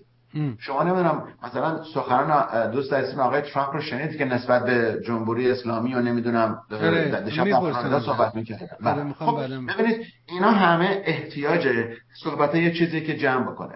اشکال اسرائیل امروز من فکر می‌کنم که برنامه عربستان سعودی که من هفته پیش صحبت می‌کردم برمیگرده. این جنگ تموم خواهد شد، این نابسامانی ها، آوارگی تموم خواهد شد، اون مسئله برمیگرده به عربستان. شاید این قدرت رو پیدا بکنه که قسمتی از این کرانه رود غربی اردن یک حالا نمیگم دولت خودمختار ولی دولت خودمختاری که وابسته در حالت فدراسیون با اردن باشه رو تشکیل بده، چون اردن وضع اقتصادی درستی نداره. بنابراین من نمیتونم ببینم که هر روز که اخبارها میاد بالاخره دوست عزیز اشاره کردن نسبت به این بچه‌ها که کشته شدن. البته من از کجا این اخبار گرفتن چون من خودم کم چیزو نشنیده بودم یا ندیده بودم. یک دو منم ندیده بودم که 40 تا بچه فلسطینی رو بکشن. بنابراین اتفاقی که داره میفته اینه که قصد جمهوری اسلامی و حماس و بقیه این بود که کرانه رود غربی اردن رو به حالت تشنج‌آمیزی برای اسرائیل وجود بیارن. یکی از اون دلایل کلیدی جمهوری اسلامی که تأمین شد در اینجا اینه که در تمامی مرزهای اسرائیل تشنج ایجاد کرده و اسرائیل به عنوان مهمترین متحد ایالات متحده آمریکا قادر خواهد بود فقط از طریق کوبیدن و حذف حماس که آینده صلح یا آینده تقریبا یک صلحی رو که اسرائیل لازم داره در اونجا ایجاد بکنه. من فکر میکنم که اگر دست راستی‌های مذهبی در اسرائیل سیاسای افراطی یه مشکل وجود داره، یه مشکل روز بشن کرانه رود غربی اردن به اسرائیل ملحق میشه. بفرمایید. کرانه غربی به اسرائیل ملحق میشه؟ بله اونا ملحق میکنن، اونها میان اینا رو قطع میکنن، میگن ما اصلا من با این 2.5 میلیون فلسطینی که در اونجا هستن، چون آقای ببانی اونا هم یه حقی دارن. اگر کشور اسرائیل اینها رو زیر سلطه نظامی خودش در آورده باید بهشون حقی بده. من نمیگم حق رأی بده ولی یه زندگی بهتری براشون ایجاد بکنه. تمامی اینا از من فکر می‌کنم اتفاق میفته اونجا. با شما ببین عربستان سعودی. حالا عربستان سعودی ولش. یه چیزی من اینجا بگم به دوستان.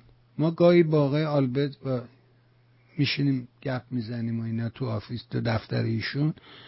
فرقش با تلویزیون فقط همینه، همینجوری صدا بالا میره پایین میاد اینا، مثلا آخرش اونجا نه فقط آخرش یه بود ویسکیه و یه دوتا شات ویسکی میزنی و ماچ میکنی و تا دفعه بعد. اینجا اون اتفاق متاسفانه نمیافته دیگه، اون ماچ و بوسه نیست.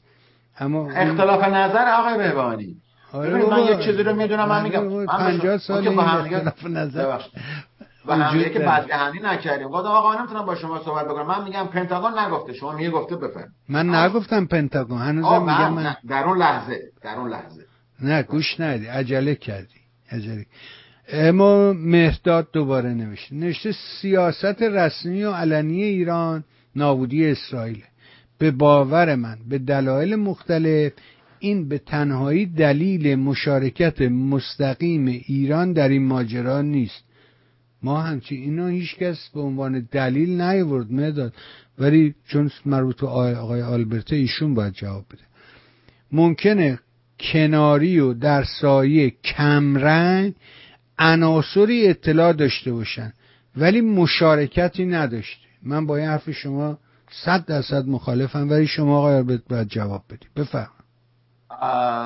متاسفانه مهرداد عزیز کاملا شما دارید اشتباه میکنید. هم مدارکی وجود داره، هم شواهدی وجود داره امروز به نفع دستگاه اطلاعاتی آمریکا و به نفع دستگاه اطلاعاتی اسرائیل نیست که این خبر رو پخش بکنن. برای اینکه اگر این خبر پخش بشه و جمهوری اسلامی دچار تصمیم گیری یا گیج بشن، به حزب الله دستور میده که بیان تو. بنابراین درسته که حزب الله 150,000 تا موشک داره، ولی نمیتونه 150,000 تا موشک رو که یه دفعه شلیک بکنه که خب اینا وقتی بزنن اونا بالا میشن تمام جنوب لبنان رو پاک میکنن. ولی نکاتی رو که من برای شما گفتم منافع کلیدی جمهوری اسلامی، یعنی این منافع کلیدی بوده که تأمین شده و امروز جمهوری اسلامی در تمامی مرزهای اسرائیل تشنج ایجاد کرده و این تشنج از پول و دارایی ملت ایران برداشته میشه، به این اوباش و اراذل میدن و اون تخم نفرت رو میکنن و این متاسفانه چیزیه که شما شاید من نمیخوام بگم نمیتونید ببینید، ولی درکش براتون قدری مشکله. شاید به خاطر طرفداری از جمهوری اسلامیه که شما این درک رو ندارید. ولی نه بابا مرداد که طرفدار جمهوری اسلامی نیستش که نه صحبت ایشون طرفداریه. وقتی که ایشون میگه مدرکی نیست دلیل نمیشه اگر این کارا کردن اینا این پشتیبانی نکردن میگم این طرفداری از جمهوری اسلامیه. برای اینکه شما اگر رفتار یک رژیم رو با ملت خودش ببینید، رفتار یک رژیم رو با همسایگان ببینید. آقای بهبانی برای 44 ساله که اینها خواستن در 3 تا مسئله دخالت بکنن. یک مسئله داخلی اعراب، یعنی مسئله که بین اعراب بوده. 2 مسئله اعراب و فلسطین، ببخشید مسئله اعراب و اسرائیل و مسئله فلسطین و اسرائیل. و در مرحله 4 اینها خواستن که سلطه جهانی آمریکا رو بشکنن، هم در خاورمیانه و هم در جهان. این جنگ تمام اون منافع کلیدی رو تأمین کرد. بنابراین مرداد عزیز، یعنی سلطه آمریکا رو شکست؟ نه تصمیم دارن که سلطه آمریکا رو بشکنن. آقای بهبانی من در 9/11 اینو گفتم، یه عده‌ای اومدن اینجا 20 نفر سوار هواپیما شدن، 19 نفر با دوزن 4 تا هواپیما شد سپتامبر 11. آمریکا خاورمیانه رو به خاک و خون کشید. من که خودم دارم میگم 20 سال اینا در افغانستان که تحت الحمایه بود آخر سر گفتن میدونین چه تو الان تحت الحمایه بودن ما دیگه نمیخوایم، حق دادنش به این طالبان. بفرمایید. بنابراین این سیاست‌ها خیلی سریع عوض میشه. ببینید عراق رو به چه روزی در آوردن. صدام حسین کو، این کرنال قذافی سرهنگ قذافی رو گرفتن دیگه. دیدین با چه فجایعی این شخص رو کشتن. سودان، سومالی. چرا؟ فقط به اون اعراب مسلمانان خاورمیانه بگن که سخن اول هنوز آمریکاست. من میگم آمریکا در نسبت به جمهوری اسلامی بازنگری سیاسی خواهد کرد. چاره منم میگم خواهد کرد. خواهند کرد. چاره‌ای ندارن آقای ببانی. اینا نمیتونن ببینن که اینطوری خاورمیانه داره به خاک و خون کشیده میشه. اجازه بدید من یه نقطه اقتصادی هم اینجا بگم و برم کنار. امروز دنیا در وضع رشد اقتصادی وجود نداره. بنابراین اونجاست که من میگم فعلا حزب الله رو من نمیبینم که دخالت بکنه، ولی خب امکانش هم هست که دخالت بکنه. شانسش کمتر از 50% که دخالت بکنه. ولی اگر که شما میایین از یک نیروی کار مثل اسرائیل 350,000 نفر رو بیرون میکشید و میفرستید پشت جبهه، واحد پولی شما در یک روز 15% سقوط میکنه، سهام پایین میاد، ولی در آمریکا رو مشاهده نمیکنید. بعد نگاه میکنیم که در چین دچار اشکالاتی هست از نظر اقتصادی و اگر شعله این جنگ در واقع گسترش پیدا بکنه، اقتصاد جهان غرب دچار مشکل خواهد شد. اون دو تا ناو، رزمناوهای آمریکا، ناوهای هواپیمابر که رفتن نزدیک اسرائیل برای حمایت از اسرائیل رفتن، برای نشوندن قدرت رفتن. آقای بایدن نگران انتخابات 24 و نگران اینه که قیمت نفت بالا بره و جلوی انتخابات خودش در انتخابات شکست بخوره و یک کسی مثل آقای پرزیدنت ترامپ دوباره بیاد سر کار. بنابراین سیاست‌های اینجور هم در نظر بگیریم. ولی من در برنامه‌های دیگه هفته دیگه هم بیشتر صحبت خواهیم کرد. این حمله مستقیما این کسانی که پاراگلایدر ها که اومدن در تهران تعلیمی داده شده بودن، اون پهپادها از ایران اومده براشون و تعلیمات اینها در ایران بوده. بفرمایید. بله، یه دوری رفتیم با آقای سلیمی نازنین در برنامه‌های سه‌شنبه که تحلیل اقتصادی داره و در حقیقت چون باور داره اقتصاد زیربناست و سیاست روبنا، بنابراین یک تحلیل سیاسی داره همیشه توی برنامه.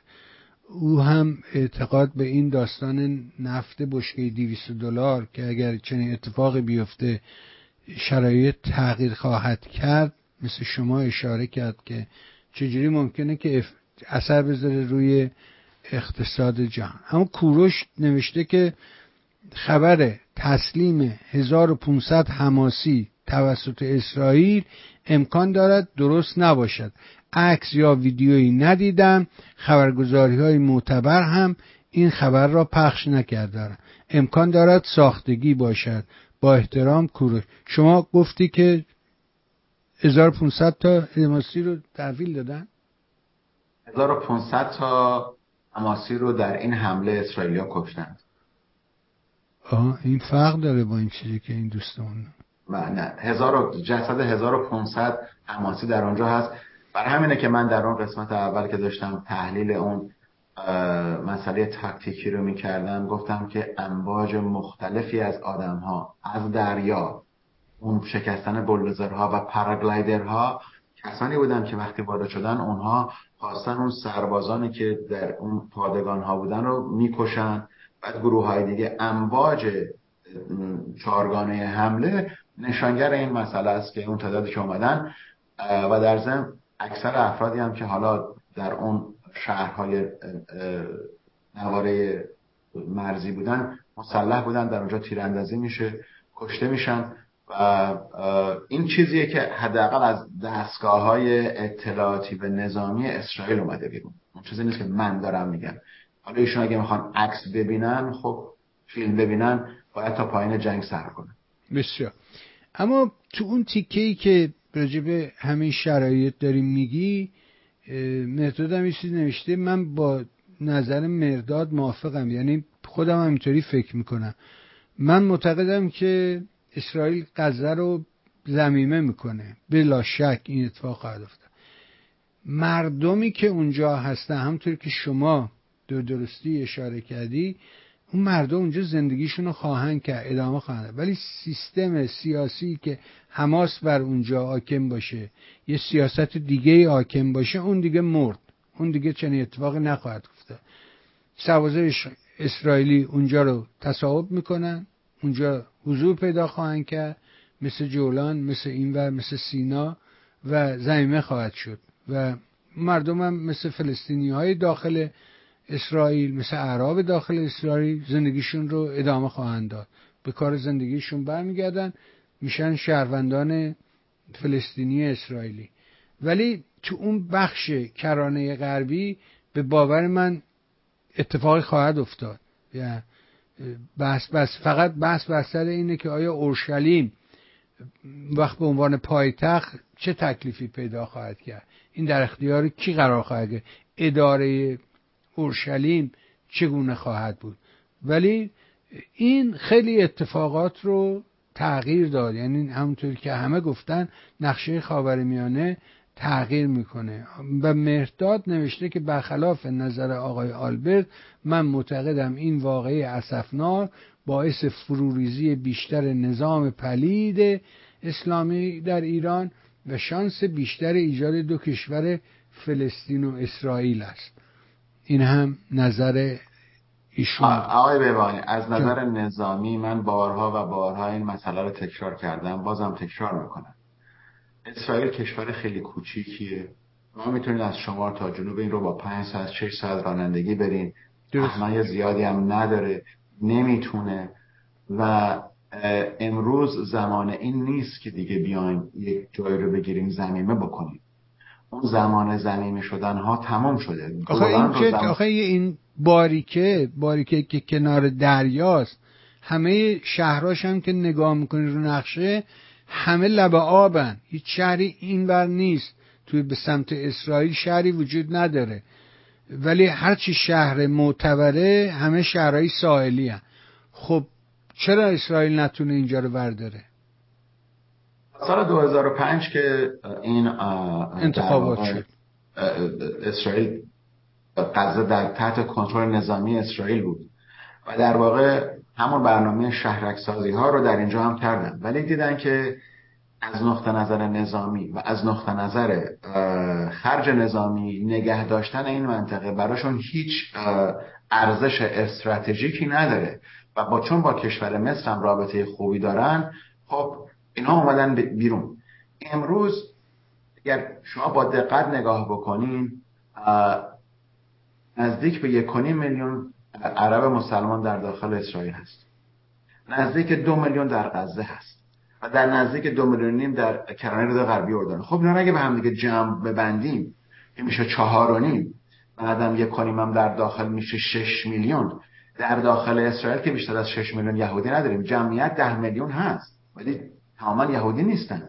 بنابراین شماره یهودی ها و شماره مسلمان ها برابر میشه و دیگه اون شکل کشور یهودی برای اسرائیل معنی و تفاهمی نخواهد داشت. به خاطر همین دلیله که من میگم به خاطر همین دلیله که قوانین اسرائیل رو جوری تنظیم کردن که همیشه اینا تعدادشون بیشتر بشه، یهودی در اکثریت باشن. چون آقای بهبانی، من نمیدونم چجوری دیگه بگم، آقا یه نفرتی وجود داره، من اون نفرت رو نکاشتم، من هی سعی میکنم با حرفام روحیه آدم ها ایدئولوژی رو عوض بکنم و بتونیم با همدیگه صحبت بکنیم. همین یارانی که برامون ایمیل فرستادن، ما داریم دموکراسی رو تمرین میکنیم.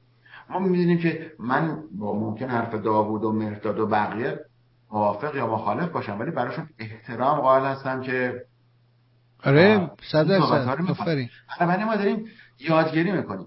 بنابراین در داخل اسرائیل 2 تا آقای بهبانی فرهنگ متفاوته، یک فرهنگ نادرست و شیطانی حماس و اینهاست و یک فرهنگ دموکراتیکی که در اسرائیل داره پیش میره.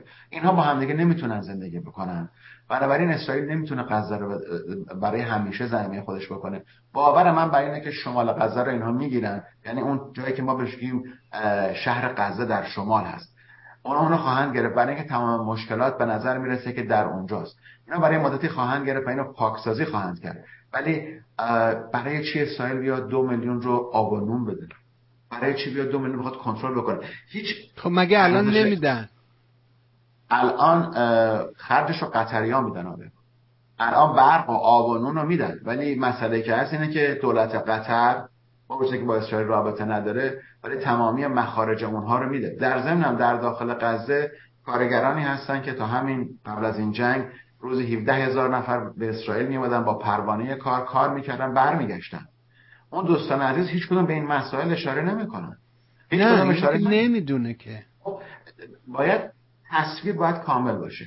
بنابراین زمانی که ما می‌بینیم این 17,000 نفر رو برای اینکه تبدیل به 20,000 نفر بکنن، اون هم یکی از دلایلی بوده که اسرائیل ما خاطر جمعی رو داشته که اینا حمله نمی‌کنن و این مسئله چون 20,000 نفر از غزه میان اینجا، اینا دارن کار میکردن و اقتصاد اسرائیل رو به شکوفایی داره. کارگران خارجی در اونجا زیاد هستن، حتی 20 نفر از اینایی که گرفتن بردن مال نپال هستن یا 15 نفرشون. بنابراین من فکر نمی کنم که اگر اسرائیل بخواد کاری رو بکنه در داخل خودش به اندازه کافی زمین داره و میتونه اونجا انجام بده، احتیاج به غزه نداره. ولی باید این مسئله حل بشه. در هر زمان خاورمیانه و مسئله فلسطینی ها و اسرائیل حالت یک بمب ساعتی رو داره که هر لحظه میتونه منفجر بشه، به خصوص حالا که دیگه جمهوری اسلامی آزمایشی کرد. این اتفاقی که افتاد، این حمله تروریستی آزمایشی بود برای جمهوری اسلامی. در اینجاست که من مخالف صحبتام که نه خیر جمهوری اسلامی نبوده، اینا داشتن آزمایش میکردن. نه چی میگه نبوده؟ 100% جمهوری اسلامی. مثل شما یه هندونه بخری، هی فشار میدونی کجاش نرمه بگین هندونه خرابه یا سفت خوبه میخوام برش دارم. بنابراین یک مسئله اینجا وجود داره. جمهوری اسلامی از طریق حماس خواست اسرائیل آزمایش بکنه که ببینه چطور میتونه مسئله خاورمیانه رو تا اونجا که هست بدتر بکنه. بازم اشاره میکنم محمد بن سلمان برای اولین دفعه به رئیسی زنگ زده، 45 دقیقه صحبت کرده. این چیه؟ این داستانش چیه؟ فکر میکنید چه اتفاقی میفته؟ چی میگه؟ ترس عربستان سعودی. ترس عربستان سعودی از اینه که متوجه شده عربستان سعودی جمهوری اسلامی حوثی ها رو پشتیبانی کرد، عربستان حمله کردن، جنگ چندین ساله وجود داشت. جمهوری اسلامی در سوریه نیروی نیابتی داره. جمهوری اسلامی در لبنان اون گروه های حزب الله رو داره. در غزه حماس رو داره و در این طرف کرانه غربی اردن هم داره این مسئله انجام میشه که در واقع تروریست پروری و اون فرهنگ شیطانی که من میگم. تمامی اینها نشانگر یک مسئله است که عربستان سعودی از بی‌ثباتی خاورمیانه نفعی نخواهد برد، اما جمهوری اسلامی از بی‌ثباتی خاورمیانه نفع خواهد برد و اینم یکی دیگر از اون در واقع میتونیم بگیم منافع کلیدی جمهوری اسلامی. بنابراین بن سلمان این تلفن رو زده به ایشون که بگه از جلوگیری بکنن از دخالت حماس، برای اینکه زمانی که حماس وارد این جنگ حزب الله وارد این جنگ بشه، من این اطمینان خاطر رو به شما میدم که اسرائیل با 100,000 نفر نیرو وارد لبنان خواهد شد و اون بخشا تا اون رودخانه میرن بالا و مجددا میگیرن و شاید این دفعه مجددا گروه‌های فلنجیست مسیحی رو در داخل لبنان تحریک بکنن که با حزب الله در بیفتن. یه نکته راجع من حزب الله در داخل لبنان بگم. حزب الله کاملا جدا از بقیه لبنانی ها زندگی میکنه. حالا از بانک و سوپرمارکت و مدرسه و هر چیزی که شما بگین در داخل لبنان جداست. بنابراین تمامی اینها خطراتیه که میتونه شعله های این جنگ رو گسترده بکنه. محمد بن سلمان نمیخواد. آینده ای رو که محمد بن سلمان میبینه صحبتی بود که هفته پیش کردیم، اینا میخوان اونجا رو بکنن اروپای خاورمیانه. بازم تکرار میکنم چنین چیزی پیش نخواهد اومد. ما در یک منطقه زندگی میکنیم که یک فرهنگ نادرست و یک نفرت نادرست بین چندین قوم در اونجا وجود داره. این مسئله دیروز و امروز درست نشده. اون کشتاری که دیدیم، گفتم من به اشاره کردم به 1929 که یهودیان رو در شهر خبران الخلیل کشتن، سر بریدن، تجاوز کردن. چیزی عوض نشده. چیزی عوض نشده. زمان فقط گذشته، ساعت گذشته. بنابراین محمد بن سلمان داره سعی میکنه با ایجاد اهمیت کردن جمهوری اسلامی رو متقاعد بکنه که دست از این شرارت برداره. من البته فکر میکنم اون اسب بازنده‌ای که خامنه‌ای میگفت، اون اسب بازنده در آخر اسرائیل نخواهد بود. فراموش نکنیم شنوندگان بینندگان، تمامی جنگ‌هایی که از 1948 به این طرف در اسرائیل یا حملات تروریستی شده، تمامی رو اسرائیل برنده شده. این جنگ هم برنده خواهد شد. این حمله هم برنده خواهد شد و در واقع بازم تکرار میکنم وظیفه اخلاقی اسرائیل که حماس رو نابود بکنه. با فلسطینی ها مسئله جداگانه است. اونها متاسفانه در اینجا مورد آزار قرار خواهند گرفت. البته من امیدوارم که گروه‌های صلح جهانی بیان کمک‌های سازمان ملل انجام بشه ولی همه اینها دست عربستان سعودی، قطر و امارات هست که با اون ثروتی که دارن بتونن کمک به این فلسطینی ها بکنن. در خاتمه این را من اشاره میکنم که امروز عربستان سعودی متوجه یه نکته بسیار حساس دیگری شده و اون بازسازی بقیه کشورهای عربیه غیر از لبنان. منظورم بازسازی سوریه است، منظورم بازسازی عراقه.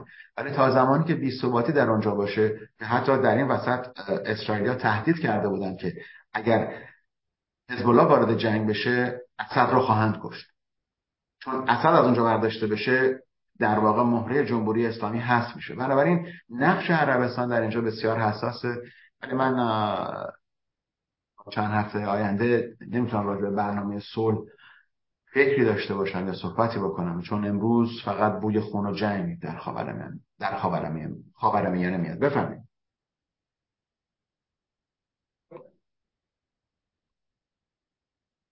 آره، اسد هم یکی از این مهره هاست که باید از بین بره. نقش روسیه پوتین رو چجوری میشه تعریف کرد توی این میانه؟ شما این اشاراتی میکنی راجع به هک کردن، راجع به اطلاعات نادرست دادن، اون چه تأثیری اون وقت روی اوکراین خواهد داشت این ماجرا؟ به نظرت چه تأثیری داره؟ اشکالی که در اوکراین هست مسئله اینه که اوکراینی‌ها یه سری سلاح‌های پیشرفته‌ای رو میخوان که بتونن به داخل روسیه حمله بکنن. آمریکا نمیخواد که اوکراین به داخل روسیه حمله بکنه.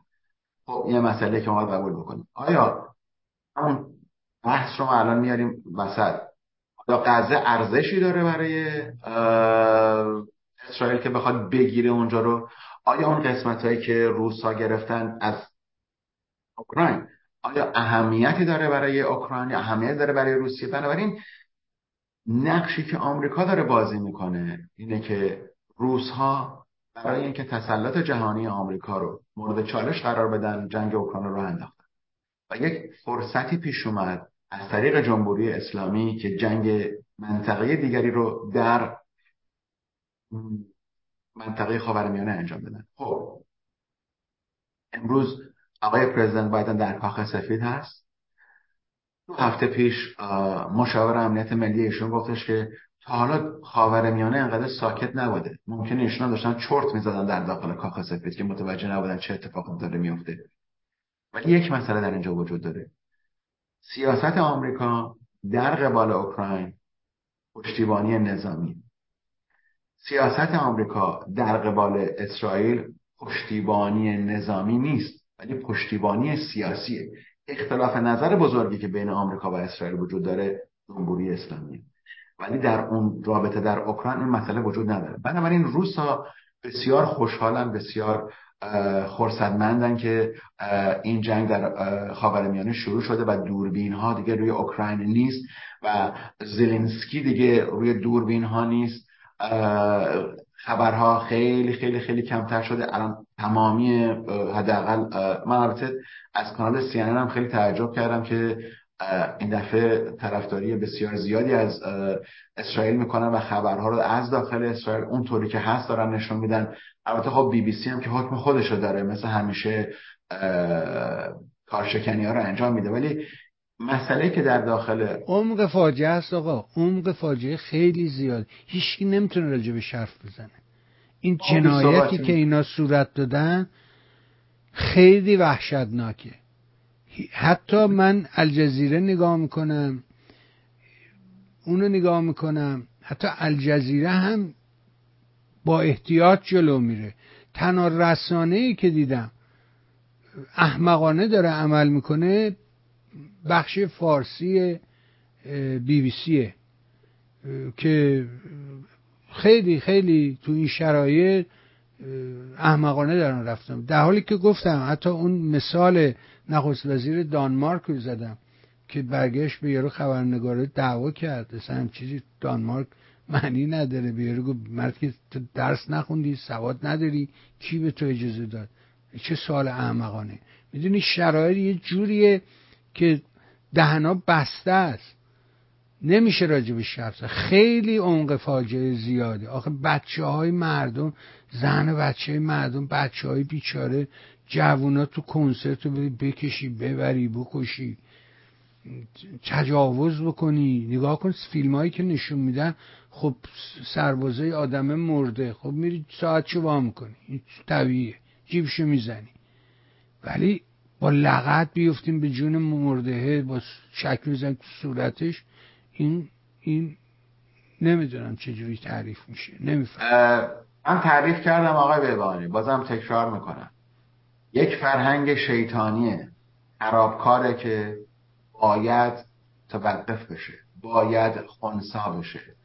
این فرهنگ شیطانی اگر جلوش گرفته نشه از خاورمیانه سر بیرون میزنه. در پاریس خبر اومده بود که زدن یه معلم رو، نمیدونم با چاقو زدن کشتن، همین دیشب یا امروز. رو نگاه بکنید در چین که تا حالا همچین مسئله پیش نیامده بود، یک دیپلمات اسرائیل رو چاقو زدن یا زخمی کردن. این اژدها اگر کنترل نشه، اون اژدهای نفرت سر از همه جا بیرون میزنه. ولی شما وقتی به درستی میگید که عمق فاجعه، این فاجعه ایه که من فکر میکنم، امیدوارم که رنج فلسطینی های غزه به اون اندازه ای که حداقل که اگه این 150 نفر آزاد نشن، در اونجاست که وقتی دیگه نیروی نظامی اسرائیل متوجه بشه که اون 150 نفر هیچ شانسی برای برگشت ندارن و اون تعاملی هم که الان کردن، چون هنوز تانک‌های اسرائیلی در حالت فرمیشن نظامی حمله نیستن، عکسایی که حداقل میاد، چون فرمیشن حمله نظامی قدری فرق میکنه. بنابراین من فکر میکنم که این فاجعه هنوز ادامه داره و من خیلی متاسفم، واقعا متاسفم از خانم منیژه نوشت، خانم منیژه فکر میکنم درسته، نوشت که مورد این بود 1500 فلسطینی با یک سرباز اسرائیلی عوض شدن، نه اینکه الان 1500 فلسطینی زندانی شدن. این فکر میکنم مطلبی بود در این باره. خانم مینا دوباره یه نکته رو براتون میگم. امروز نزدیک به 7000 نفر ماموران حماس و نمیدونم فلسطینی های تروریست و زن و مرد در زندان های اسرائیل هستن. آیا اون 150 نفر رو برای این 7000 نفر میخوان؟ سوالیه. آره دیگه، اونا همین رو گفتن. دفعه قبل یک سرباز در مقابل 1000 نفر تعیین شد. بنابراین آیا اینا دنبال این 7000 نفر هستن؟ من نمیدونم. آیا این 7000 نفر میخوان آزاد بکنن؟ من اون فیلمی که مال البرت بود برات فرستادم، دیدی شما؟ نه خیلی وقت نشد. کاش که دیده بودی، خوب بود. اون همونجا اشاره میکنه، اون همونجا به همین موضوع اشاره میکنه. من از اسفندیار ممنونم که مرتب ما رو آپدیت نگه میداره در انگلیس، ازت ممنونم نازنه. نه اونجا میگه، اشاره میکنه، میگه اشتباه از همونجا شروع شد که یه سرباز رو دادی، یه سرباز گرفتی 1000 تا زندانی دادی و اشتباه کردی. خانم مینا دوباره نوشتون خبر که شما از من پرسیدی، کانال 16 فرانسه سی نیوز گفته اون خبر رو. خیلی خوب، اون خبر رو داره همون که من چند تا کودک رو کشتن، نمیدونم این حرف. عرضم به حضور شما که میخواستم سوال کنم، بهار که پرسیده میخواستم سوال کنم، اگر نتانیاهو واقعا پسرش رو به جنگ آیا واقعا پسرش رو به جنگ فرستاده یا فقط جنبه نمایشی داره؟ نمیدونم، من که نمیدونم، شما میدونی؟ بله، زمانی که دستور آماده باش میاد فرق نمیکنه آقای کی باشه. پسر آقای نتانیاهو هم جز ارتش رزرو اسرائیل هست که ملحق شده رفته و جنبه نمایشی نداره، فقط عکسی رو گذاشتن اونجا که پشتیبانی بکنه از بقیه ارتشی های پشت جبهه که ایشون هم ملحق شده. حتی یکی از هنرپیشه های معروف اسرائیل، اونایی که در نتفلیکس فودا رو میبینن، اون هنرپیشه که نقش اول رو داره، ایشون هم البته میدونید قبل از که این آقا هنرپیشه بشن، لیور، ایشون جز یکی از کماندوهای نیروهای ارتش اسرائیل بوده و ایشون هم ملحق شده خدمت سربازش انجام بده. بنابراین نکته‌ای که منیژه عزیز بالا گفتن، تمامی اینها ارتش مردمیه که وجود داره. این ارتشی نیست که فقط برای پول کار بکنه. ارتش مردمی یعنی اینکه ما از مردم خودمون برای ارتش استفاده میکنیم و همگی هر کس که به سن 18 سالگی میرسه سالم باشه باید بره. قبلا 3 سال بوده خدمت ارتش، حالا کمتر کردن، ولی پسر آقای نتانیاهو هم ملحق شده. ممکنه جلوی جبهه نباشن، چون جبهه جلو امروز از سربازان جنگی تعلیم دیده است. اینها پشت جبهه کار میکنن، برای همین هست که اسمش رو گذاشتن رزرویست، یعنی رزرو های ارتش، ولی حقیقت داره و پسر ایشون رفته. ببینم حالا بذار یه سوالی بگم. این تیکه‌ای که اشاره کردی امروز من تا حالا نمیدونستم واقعا. این تعادل برتری ماجوریتی ماینوریتی که اسرائیلی یعنی یهودا بایستی که اونجا تعدادشون بیشتر باشه و این خب یه نکته است. تو اگه بودی اونجا فرمانده کل قوا بودی، این تیکه رو نمیدادی به مصری‌ها در این شهر، میگفتی آقا بگین تیکم برای تو باشه بردو ببر؟ نمیخوان. نمیخوان مصری‌ها نمیخوان این داشته باشه.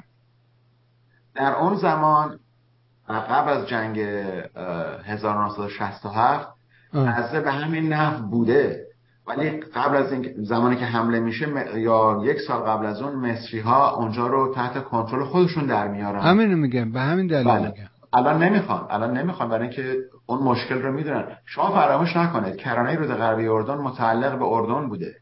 اون که آره اون برکه مال اردن. همینه که میگیم کرانه رود غربی اردن. بنابراین اینها باید با اون طرف ملحق بشن، ولی غزه در نمیشه از نظر جغرافیایی که مثلا آذربایجان شرقی غربی نیست که ما یه خط کشیده باشیم، یه کشور این وسطشون هست. میدونی این یه داستان غریبیه. امروز یه ذره زیاد حرف زدیم. من در یه برنامه باید یه توضیح برای بعضی از عزیزان بدم که اول برای من من توضیحمو دادم. یه توضیح کوچولی رو من باید بدم اینجا و اون مسئله اینه که خاورمیانه چطور تقسیم شد. آفرین. آره اون خیلی این خاورمیانه چطور تقسیم شد. من باید برگردم به اعلامیه بالفور، برگردم به سال 1910 و زمانی که در واقع بریتانیا میخواست خاورمیانه یعنی امپراتوری عثمانی رو شکست بده و خاورمیانه گرفتن. توضیحاتش زیاده ولی امروز خیلی مختصر میگم. در اون زمان وقتی که تصمیم گیری شد که کجا به کی داده بشه، این قسمت به این شیخ، اینجا به اون شیخ داده بشه، سوریه رو بدیم به این، اردن رو بدیم به هاشمیه، عراق رو بدیم به اینها. وقتی که اینها دیگه همه رو دادن به خانواده هاشمی دیگه، همشون هاشمی بودن. حالا شیخ‌های مختلف بودن دیگه. بعد اینا نگاه کردن جمعیت یهودیای اونجا رو که نگاه کردن، دیدن که تنها کاری که میتونن بکنن اینه که سرزمینی هم برای یهودی‌ها در اینجا نگه دارن. چرا؟ چون اونجا جمعیت یهودی داشته. این چیزیه که خیلی از دوستان وقتی میگن آقا سرزمین‌های اشغالی، خب بله من کرانه رود غربی اردن رو سرزمین اشغالی نگاه میکنم، بله اسرائیل سرزمین اشغالی نیست. برای اینی که در اون زمان اینا که بابا از زمان اگر اطلاع داشته باشن اگر اطلاع داشته باشن شاید راحت‌تر بشه با هم دیگه صحبت آزاده داشته باشیم. وقتی که انگلیس‌ها اینجا رو به عنوان مندیت قبول میکنن، میگن ما 1% از زمین‌هایی که در اینجا هست رو نگه می‌داریم برای تشکیل دولت یهود، تشکیل دولت اسرائیل. این چیزی بود، تصمیم گیری بود که انجام شد. اگر تمامی تصمیم گیری ها درست بوده، اگر شبه جزیره عربستان سعودی رو دادن به عربستان سعودی، عبدالعزیز اومد این کارو کرد، عراق دادن به اون یکی، سوریه دادن به اینها و اردن هم دادن به یه گروه دیگه. بنابراین اون برنامه‌ریزی درست بود. اون برنامه‌ریزی درست بود. کشوری که حمله کرد، ببین آقای ببانی، همین این 1.5 ساعت که صحبت کردیم با هم، حماس به اسرائیل حمله کرد. اسرائیل به حماس حمله نکرده. حماس به اسرائیل حمله کرده. 1973 اردن و مصر، سوریه و اینها به اسرائیل حمله کردن. 1967 اسرائیل اون حمله پیشگیرانه رو کرد برای اینکه مصری‌ها می‌خواستن حمله بکنن. 1948 کشورهای عربی به اسرائیل حمله کردن. من نمیخوام دفاع بکنم از اسرائیل، ولی در اینجا من وقتی که نگاه میکنم ببینم که خب شما وقتی به اسرائیل میرین، شهر تل‌آویو رو که میبینین یا شهر اورشلیم رو، بعد میان مرز میان مثلا میرین اردن پترا، یا میان در همین قسمتایی که کرانه رود غربی اردن که مناطق اشغالی هستن تا یه اندازه‌ای که منطقه ABC هست ایشو میتونین برین. وقتی میرین اون جایی رو که اسرائیل درست کرده بهشت برین، اون جایی که عرب زندگی میکنن. خب شما این همه پول از عربستان سعودی و بقیه گرفتین، چی کار کردین این پولا رو؟ خونه هایی که در داخل غزه، خونه های اشرافی که برای اونا رهبران میخورن. خب شما نگاه کن منطقه اشرافی رو و ایش برای خودش. خب ایرج مصداقی هفته گفت نگاه کن ببین چه اشرافیتی اونجا درست کرده. از 2006 که انتخابات صورت گرفت، انتخابات شهرداری و فلان، همین حماس اومد بالا شد فلان، که انتخابات صحیح هم بود، درست هم بود، خیلی هم انتخابات دقیقی بود و مردم هم درست انتخاب کردن. به خاطر اینکه خب این حماسی ها، شما یعنی مرده داری میری مسجد، عروسی داری میری مسجد، بچت به دنیا میاد میری مسجد، جهازیه میخوای میری مسجد، پول نداری میری مسجد، کار نداری میری مسجد. به خاطر این سوشیال ورک که داشتن و خدماتی که انجام دادن مردم بهشون رأی دادن. ولی تموم شد، همون یه دفعه بود دیگه. انتخابات صورت نگرفت که مردم بیان بگن آقا ما اینا رو نمیخوایم یکی دیگر رو میخوایم. اینا به محض اینکه تو این ممالک، شما نگاه کن ایران در انقلاب 57 مردم رفتن یه رأی دادن، تموم شد. همون یه رأی آزاد بود دیگه، بقیهش قلابی بود، بقیهش هیچ کدوم آزاد نبوده.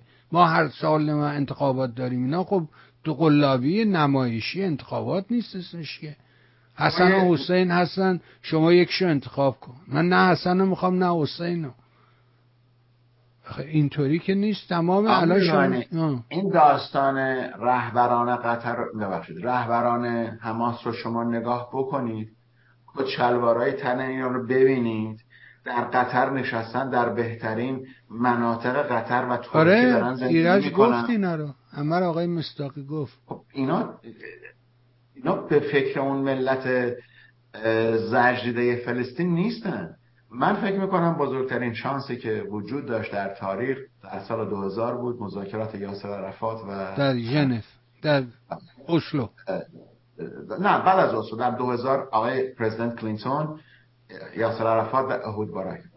اون بهترین شانسی بود که فلسطینی ها داشتن که دنباله برنامه اسلو بود، اگه منظورتون اینه. بله دنباله طرح اسلو بود. بله. ولی چون اینا این کارو نکردن، من فکر میکنم بزرگترین خیانت هم به آرمان فلسطین هم به کشور فلسطین شده.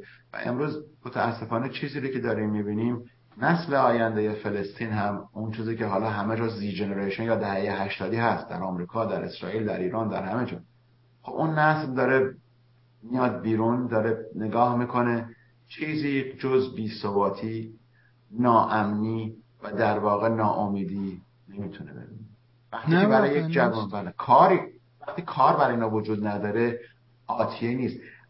از سال 2007 به این طرف که حماس در اونجا اون انتخابات رو برده، تا الان نزدیک به 500,000 نفر از جوانان غزه فلسطینی ها به خارج مهاجرت کردن. حالا به آمریکا آمدن، به اروپا آمدن، مصر رفتن، در کشورهای عربی دارن کار میکنن. آقا مردمان لایقی هستن، خدا وکیلی مردمان لایقی هستن. شما نگاه کن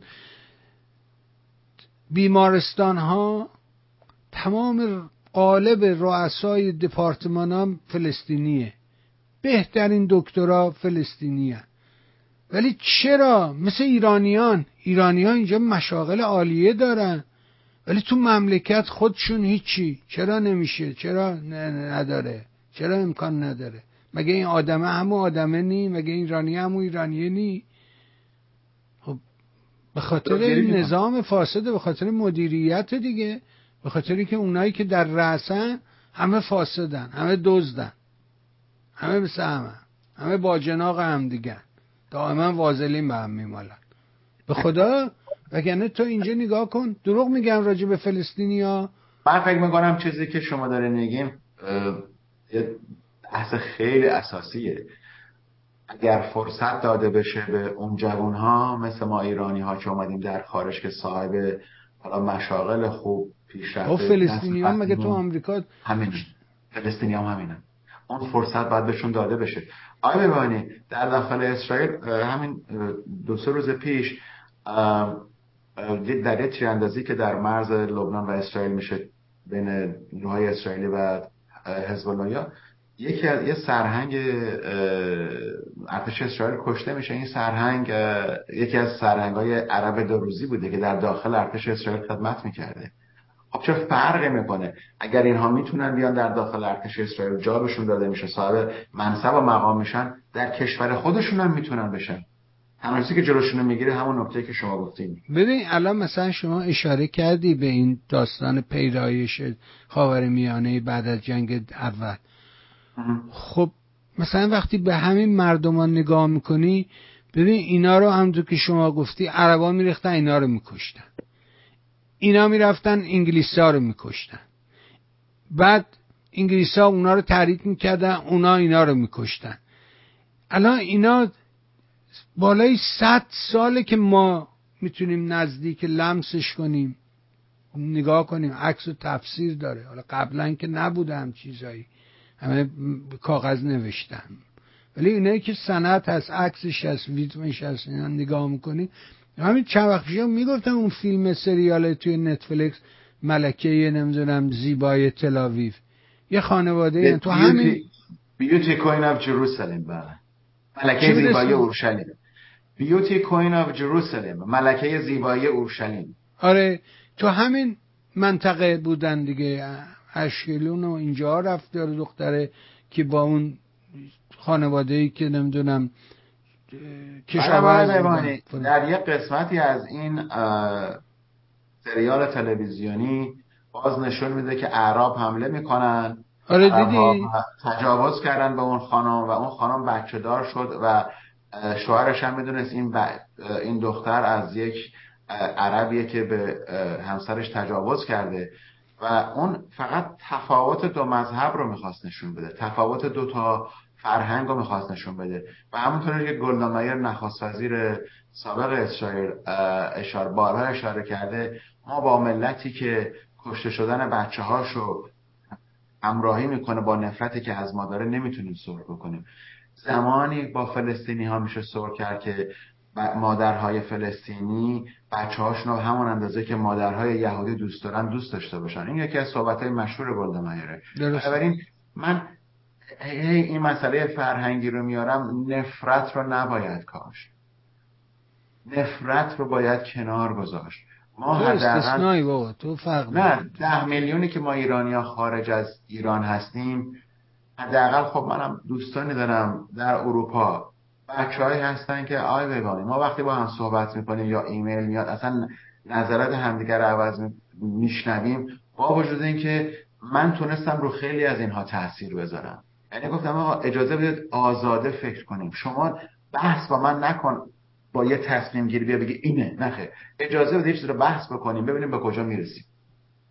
نه من فقط بگم دیروز من یک سعادتی داشتم در خدمت یک راستی یک لژند، یک شهیر موسیقی پاپ ایران، آقای بابک افشار بودم، همراه آقای منفردزاده و دوست خوبم علی حاتمی، و صحبت شد راجع به شخص البرت بوتساز.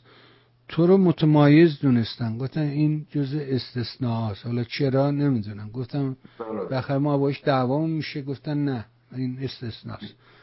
به حال معلومه از رفتار شما، گفتار شما، کردار شما کاملا پیداست. من به این دوستی با تو واقعا از صمیم قلب افتخار میکنم. من همینطورا ببینم، باور کن جزء استثناء هستی.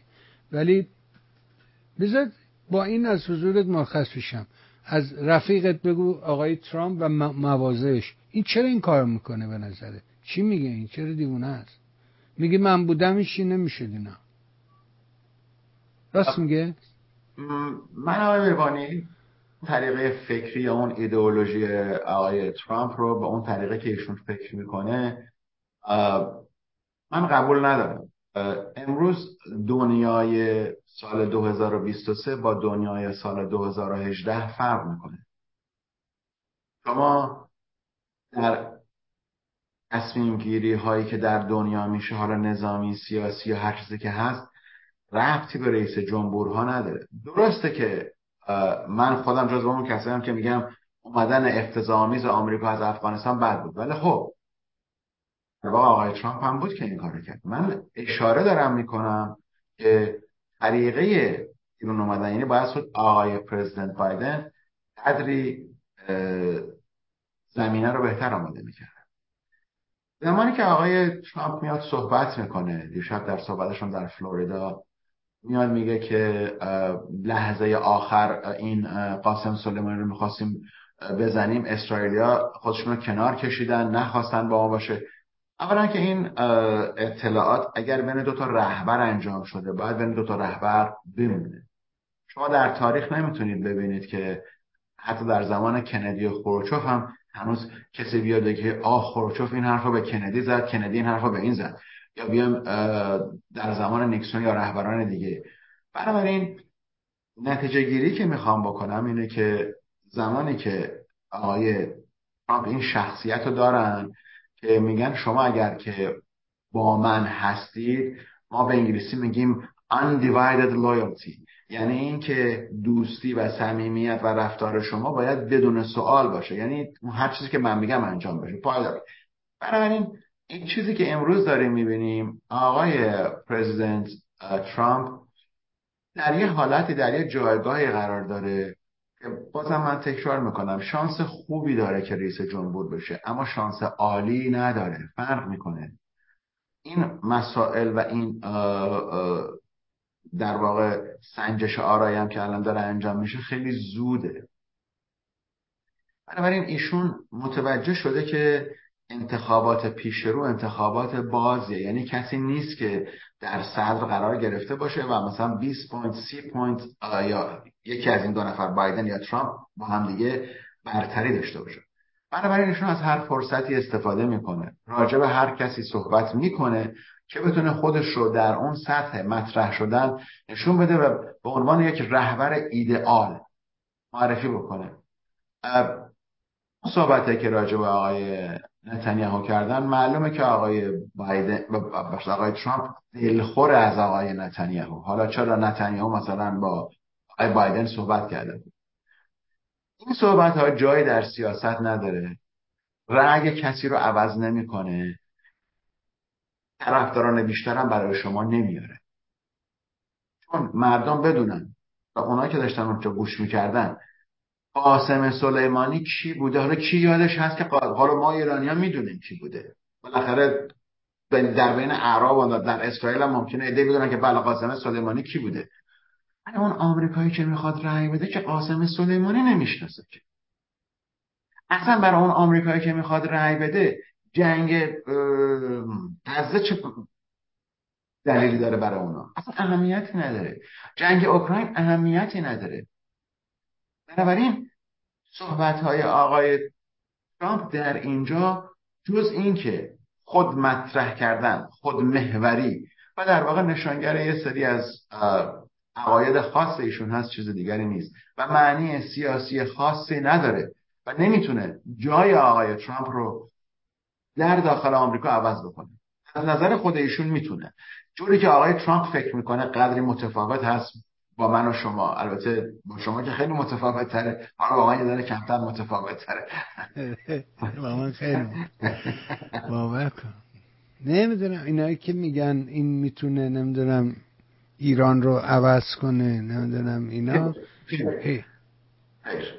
چنین چیزی اتفاقا آقای بهبانی ایشون هم رئیس جمهور بود، حالا اومد ایران رو تحت معامله کرد، زندانی آزاد کرد، پول داد، همه کارهایی که این کرده اونم کرده، همه‌شون این کارو کردن.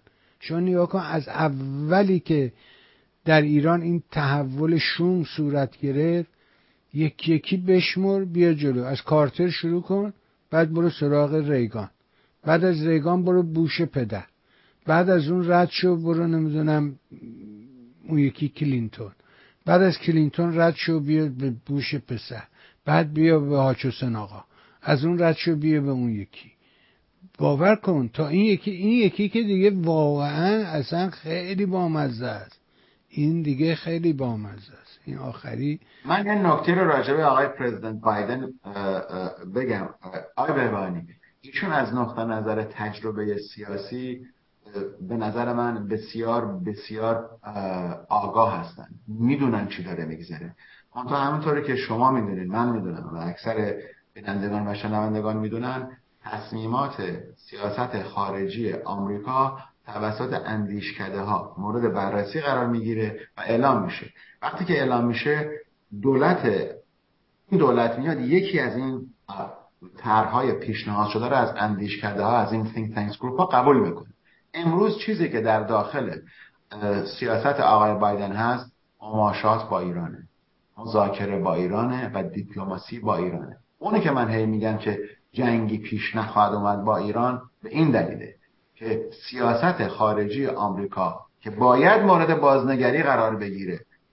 حتی در مورد اون یکی هم همینه، در مورد اوکراین هم همیش وضعیت داره، میخواد دامپ کنه، نمیخواد که در حقیقت جنگ به صورت جنگ پیش بره. میبینی که هی فقط میگه مقاومت کنید، همین در حد مقاومت نگرشون میذاره، نمیذاره که رو سر بزنه. در اوکراین دو تا مسئله مهم دیگر هم، بله من خودم گفتم سلاح رو نمیدن، ولی مسئله اروپا و ناتو هم هست. مسئله اینه که اگر اروپا در مقابل چین و روسیه نتونه دوام بیاره، مجددا آمریکایی‌ها باید وارد اونجا بشن. بنابراین خیلی متاسفم بگم که وقتی اوکراینی‌ها رو فدا کردن و یک کشور 45 میلیونی الان تبدیل به خرابه شده، اگر فکر میکنید غزه خرابه خواهد شد، برید اوکراین هم ببینید. ببینید چه کردن. آقای بهبانی فقط غزه حماسیا نبودن این بچه‌ها رو دزدیدن. به دستور پوتین 15,000 بچه اوکراین رو برداشتن بردن روسیه. من نمیگم حالا اینا رو دزدیدن، ولی اینا رو میبرن برای دزدیدن دیگه. دزدیدن که شوخی نه. الان یه خبری بود که د تلگراف منتشر کرده بود راجع به این که یه خط 30 مایلی لوله آب قرار بوده که درست بکنن تو غزه و بروکسل یعنی اتحادیه اروپا 100 میلیون یورو پول در اختیارشون قرار داده. حالا متوجه شدن که اون لوله هایی رو که برای آب فرستادن، اون لوله ها تبدیل شده به همین موشک و این حرفا. و میدونی تو دوره جنگ ایران و عراق آهنگری سر کوچه، نه مثلا کارخونه نمیدونم فلان، نه همین آهنگری سر کوچه همین اوس منصور اینا وادارشون که یا تراشکاری های کوچیکو وادار کرده بودن که این آهنگری ها پای خمپاره بسازن. در هر دکون آهنگری که میرفتیم میگه آقا بیا این در خونه ما شکست جوش بده، میگه وقت ندارم، کار نداریم آقا. الان اینجا سپاه اومده، کمیته اومده بهمون این کارا رو سپاه هم که نمیگفتن، کمیته اومده گفته اینا رو درست کن.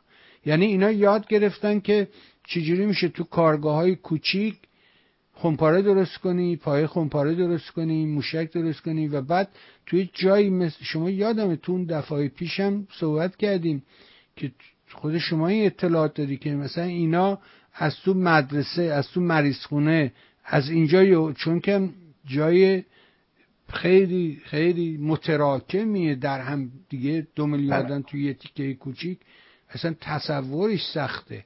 و همین دارم شما می‌بینی همش از این آپارتمان‌های چندین در طبقه درست کردن و اینا از میون اونا میزنن. خب وقتی بخوای جواب بدی خب میزنی خونه حسین آقا رو خراب میکنی دیگه، چیز طبیعی اتفاق میفته. نمیدونم، خیلی بده. ممنون ازت، سپاس و صد سپاس از مهرت، حضورت و مثل همیشه برای خودت، عزیزانت، خانواده محترم و گرانقدر، خصوصا پدر و مادر نازنین، همسر بزرگوار، از صمیم قلب آرزوی بهترین دارم تا فرصت دیگر و گفتگوی دیگر. برای تو نازنین هم در هفته آینده سفر خوشی رو آرزو میکنم. ممنون از شما آقای البرت. سپاس کنم. با سپاس و بدرود و سفر خوبی هم برای شما آرزو میکنم در هفته آینده. با هم دیگه صحبت خواهیم کرد در چند هفته آینده. حتما. ممنون از شما. بها شنیدیم فرمایشات آقای البرت. امیدوارم گفتگوها کمکی به ما کرده باشه و به حال این برنامه هم همین گونه که دیدی به پایان رسید. آره شما هر چی میخوای اون زیر بنویس، قطعش کردی، وصلش کردی، حرف نزن، تو حرف بزن، تو حرف نزن. این شکل این برنامه است. این برنامه با هیچ برنامه دیگه قابل مقایسه نیست، چنانکه هیچ برنامه دیگری هم با این برنامه قابل مقایسه نیست. چرا در مورد مصداقی نمیگویی، در مورد نمیدونم اونجا نمیگویی، در شاهین‌پر نمیگویی؟ اینجا میگم، اونجا دلم نمیخواد بگم. چه میگی حالا؟ آقا یا قطار داشت میرفت، گفت آقا قطار داره میره، گفت نمیره. گفت چرا آقا الان راه افتاد؟ گفت نه بلیتش دست منه.